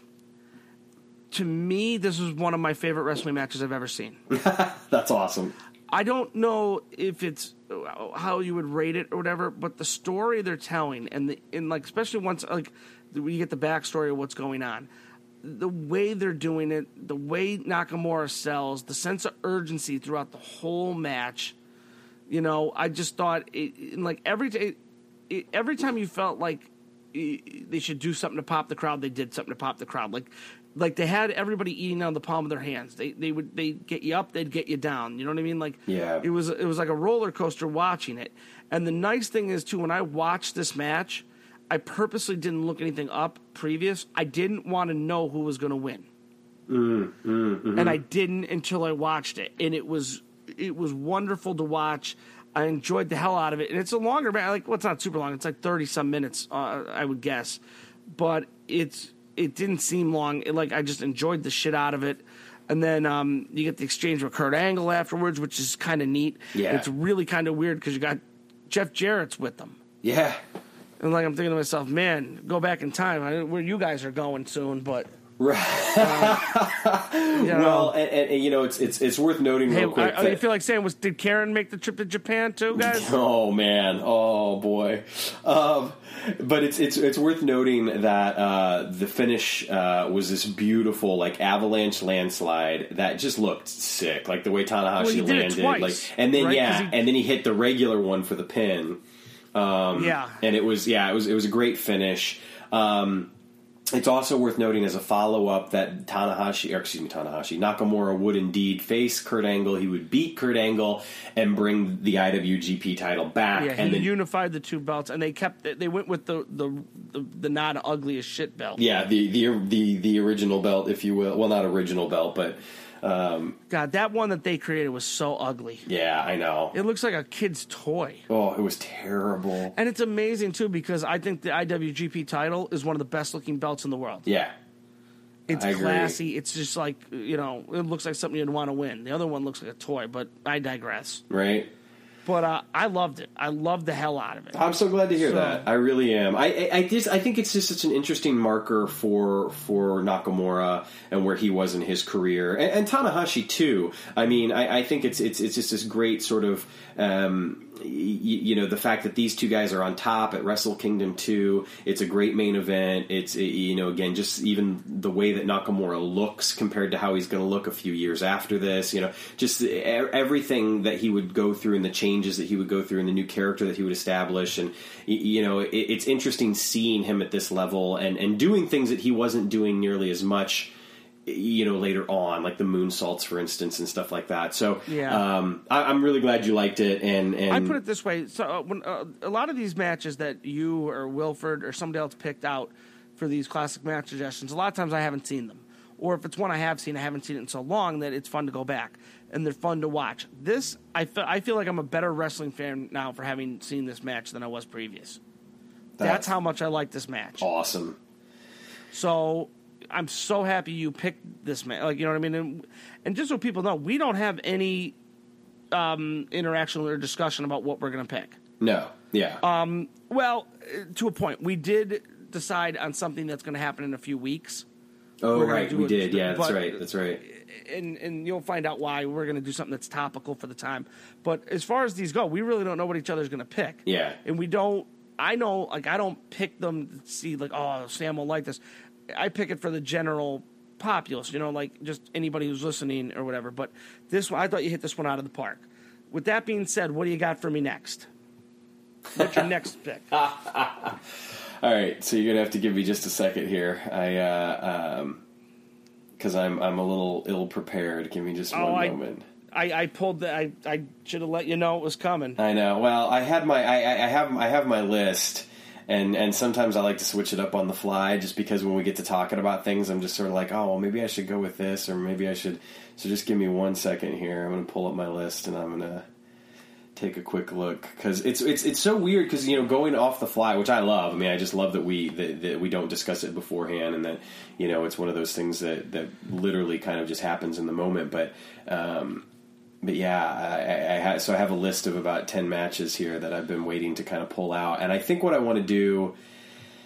Usually I go with, like, who do I want to watch, but I think what I want to do in this case actually is go with an earlier match, because so somebody who I've been thinking a lot about when we first started doing the classic match thing was Tatsumi Fujinami, and how I wanted, I felt like we needed to have it, we needed to get a match in with him sooner rather than later, because I think that so much of where New Japan Pro Wrestling is today kind of owes to what he would bring to the promotion.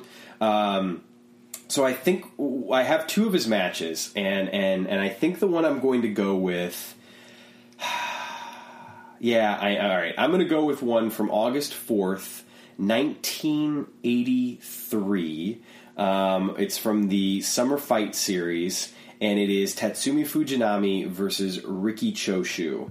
I think it's a little weird to start with this one, because their feud has been going on for a while, and this is kind of the capper in a lot of ways. But I think that this is a great match. I admit I've only seen it once before, but yeah, that's my pick. Interesting. I can't wait to see it. Now, the Fujinami Choshu rivalry is talked about a lot in Chris Charlton's book that I always talk about, Lion's Pride. Yeah. So I'm excited to see this. All right, my pick. I did not go with any kind of juniors for a change. All right. I went with a singles match heavyweight. It's from August 3rd, 2013.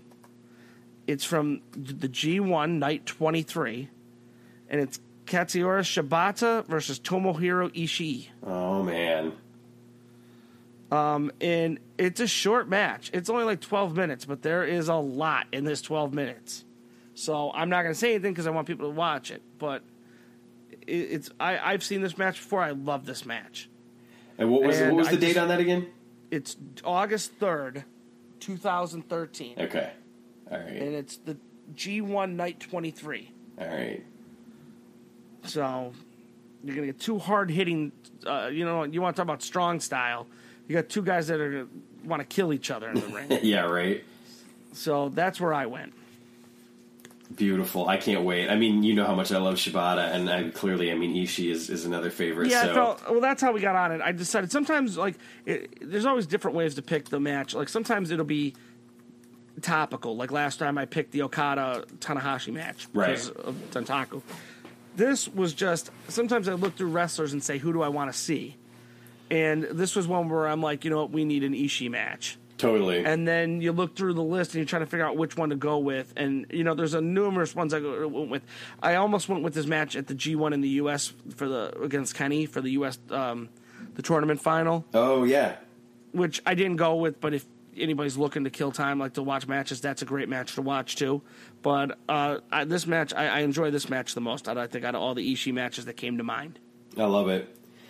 I'm stoked for both of these matches. I look forward to hearing your thoughts on the Fujinami and Choshu match. Like I said, this is kind of the end of their feud, but I just think that it's a great match. It's a fun match, and there's some hate. So which is never a bad thing. And there's a title involved too, so hey, Yes, you know.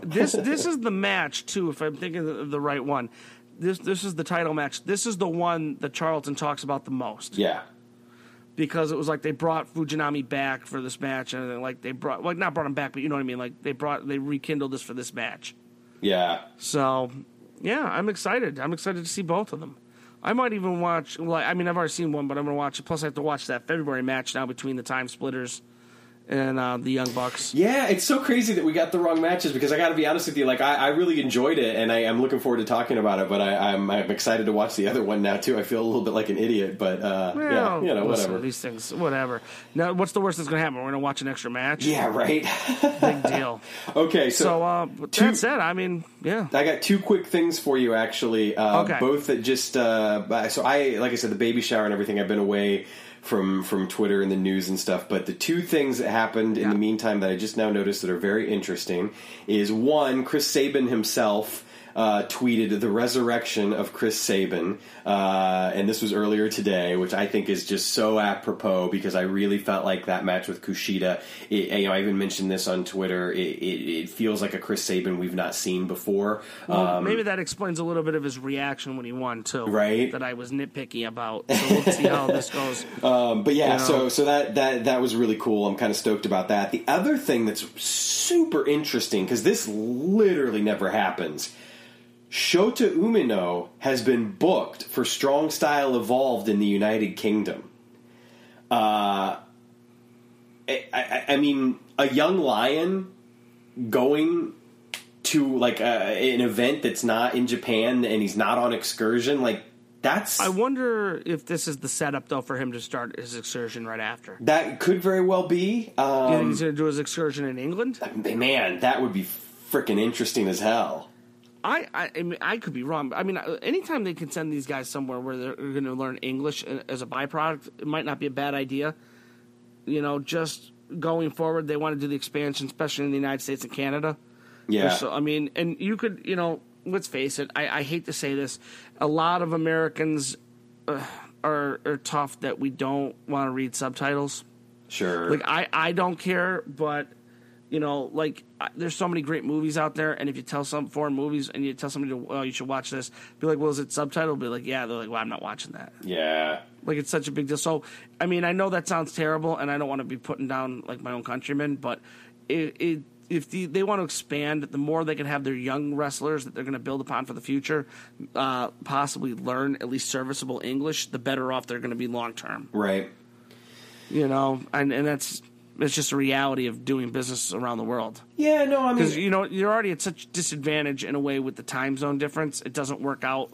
Like, they'd be better off if it worked out a little differently. Like, maybe if they had a match and it was on, like when they have, like, Wrestle Kingdom, well, it goes on. But, like, the West Coast, sometimes if something were to start at, like, 11 at night or midnight, or even if it was to air at, like, 10 or 11 in the morning, but, like, that 5, 6 o'clock a.m. is such a hard spot to watch stuff live that they're at a little bit of a disadvantage there.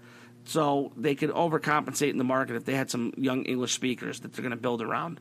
Not that they're going to build around them because they're English speakers. These are the guys, the future guys anyway. The more they can speak English, just the better off. Sure. Does that make sense? Oh yeah, no, that makes total sense. And it's, you know, it's interesting too, just seeing the way that, like, and I'm not saying, like, we're not saying, I don't think you mean, and I certainly don't mean as I say anything like this, that we're talking about wrestlers who need to prepare themselves to, like, come to work at WWE or anything. We're just talking about in the scheme of the international expansion itself. And when you look at somebody like Shinsuke Nakamura, who, you know, is fluent in English, when you look at somebody like Asuka, who has, you know, clearly been working on and learning English, when you look at somebody like Kenta or Hideo Itami, you know, in WWE, who has admitted even, you know, publicly that his struggle to learn English has probably inhibited his, you know, his exposure in WWE or whatnot. I think that is indicative of what the tools that you do need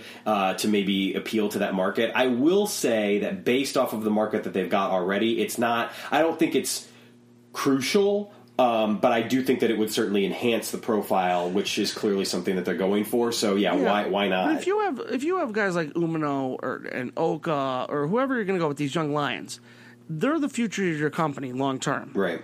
if they can learn English now, at least serviceable, it just takes one of the barriers down later on.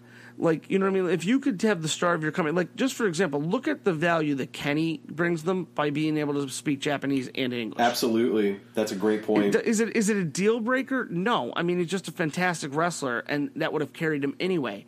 But his ability to speak both languages fluently just gives him an extra little, it's like a bonus.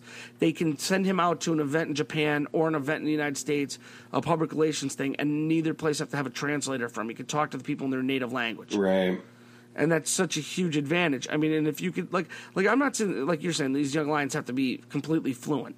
But if they could sit down and at least do a promo, like after match promo, thanking people, like when they do a foreign trip or something. Like I don't know if you ever saw when they did the shows in Australia.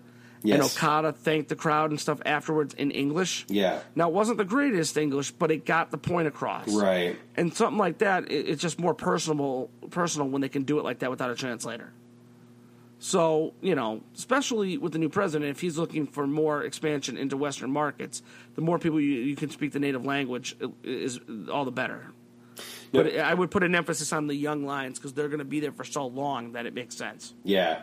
No, that's a really good point. That's a very good point. It'll be interesting to see, you know, again, I mean, just going back to what we opened the show with, talking about the new president, kind of where they go, you know, what the next steps are for them. And I think that, quite honestly, we're going to see that sooner than later. Like, people who, you know, have been talking for a while now, including somebody like Dave Meltzer, you know, and fans who have been saying that, you know, it's a slow process, and it's going to, you know, it's probably going to be 5 years or so before we really start to see that has all changed. With this new president, I have no doubt that we are going to start seeing them really amp up, and it's not going to be a 5-year thing. It's going to be like 2 years. Like, you're going to start to see huge shifts in the way they market to, you know, the Western world, and I think we're going to benefit. I think the next step they have to take, though, is the next show they run in the U.S., they need to run on the East Coast somewhere.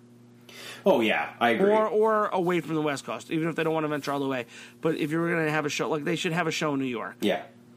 That would be the next logical step. And then you can run shows eventually in the more of the center, like Chicago or whatever you want to do. But they got to get off this West Coast thing. I agree. It's going to come. It is, without a doubt. One other thing I wanted to add real quick, too, just because I think that it's worth noting, if you have not yet watched the Best of the Super Juniors Nights 1 and 2, which we have spoiled in total for you. Which you should know, though, we're going to talk about it, you know what I mean? It's going to be in the show description. Right. But that said, if you have not yet watched it, Kevin Kelly did record English commentary for both Night 1 and Night 2. They should be uploaded and on demand soon. So if you want to check out his English commentary, which quite frankly, I mean, I don't think that there was a bad tournament match. So, I mean, you got 8 matches, probably a total of like a little over 2 hours. I mean, spend a little time with Kevin Kelly, watch those matches, listen to the English commentary. There hasn't been a bad match. I mean, it'll show you the depth of this tournament already, that the match that you have is your favorite match of the weekend is my least favorite. Right. That just goes to show you, and I'm not saying it's a bad match, but, I mean, that just shows you how, like, where these matches are. Yeah. And matches I didn't think I was going to get into, like Kanemaru and Tiger Mask, or Taguchi and El Desperado, I was completely into. Well, and how crazy is it, too, the fact that, like, when we're talking about, you know, the show and Dragon Lee match, where I'm like, this is my favorite match of the weekend, and then I start thinking to myself, and I'm like, well, man, Chris Sabin and Kushida was really good, and Ospreay and Ishimori was really good, and then you got Hiromu and Skrull, and so it's like, you know, it almost seems arbitrary to pick one. So, yeah, the tournament's off to a hot start. I can't wait to talk about what's next. But in order for us to do that, we got to get the hell out of here so we can watch some more wrestling. That's right. Because I mean, I really don't have anything else. No, there's nothing going on here. All right. You know, I'm probably going to get off this, and I think I'm going to go watch some of the classic matches. I love it. Because I'm not going to bed, and it's too late to start a movie or something. So sometimes that's like the perfect little sweet spot, too. You got like a half hour or whatever. Like, you know, I get home, and sometimes the kids aren't home yet or anything, and I have an hour, so you don't want to invest in anything too big. I'll be like, all right, I'm watching a match. Yeah. The hardest part about doing it, honestly, sometimes, is finding the matches. I know. God, the search function has got to be improved. That's one thing, yeah. They really, and I don't mean to critique it, but, like, you go on the WWE Network, the ease at which you can find something, Yeah. And there's so much more content on there. The ease in which you can find it is amazing compared to New Japan. Yeah. And then even when you think you found it, sometimes the labels on them are messed up. You know, like I've seen some where they have the wrong name. Like I'm looking right at it and I can tell it's Shinsuke Nakamura and it's saying something else. Yeah. But I think those things will come. I mean, part of it too is the more I use it, the easier I find things. But it's not the most user friendly website. Right. Although, did you see? Oh, this is worth mentioning too. Real quick before we got out, Kevin Kelly tweeted about it. If you watch these matches on your computer or your laptop, did you see that somebody made an extension for Chrome? Yes. That makes way easier, and it'll mark off and keep track of what you watched.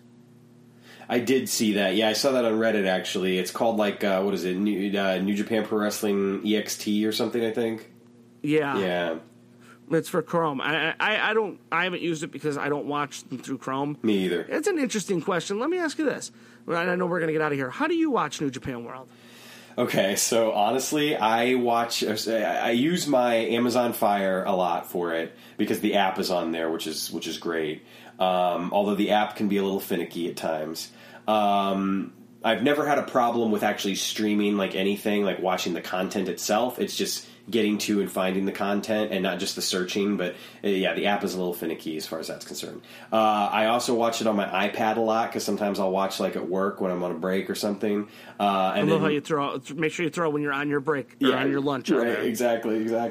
And then sometimes I'll watch on my laptop. So I literally watch it every which way. I watch it almost exclusively. Now, I have a Fire Stick, but I find the app to be a little finicky, like you said.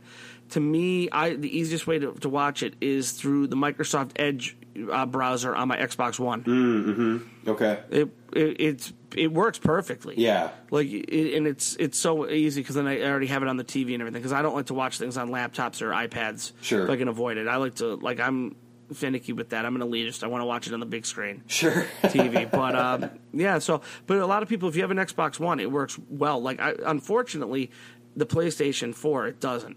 And the shocking thing to me is you would think a Japanese company in a Japanese market like that would have an app on the PlayStation by now. Right. Or the Xbox or both, and they don't.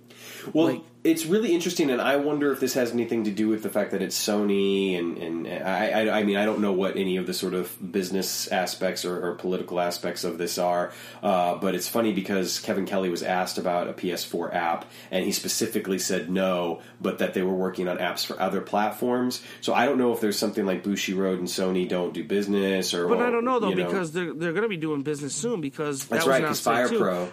Yeah, I think, what's that, August 9th or August 8th? Yeah. I can't remember off the exact top of my head, but that's going to be coming out in the first or second week of August, Fire Pro Wrestling World, which is going to be on the PlayStation 4, and it's going to have all the New Japan wrestlers in it. Yeah. So there's some collaboration going on there, because I think it's a PS4 exclusive. It is, yeah.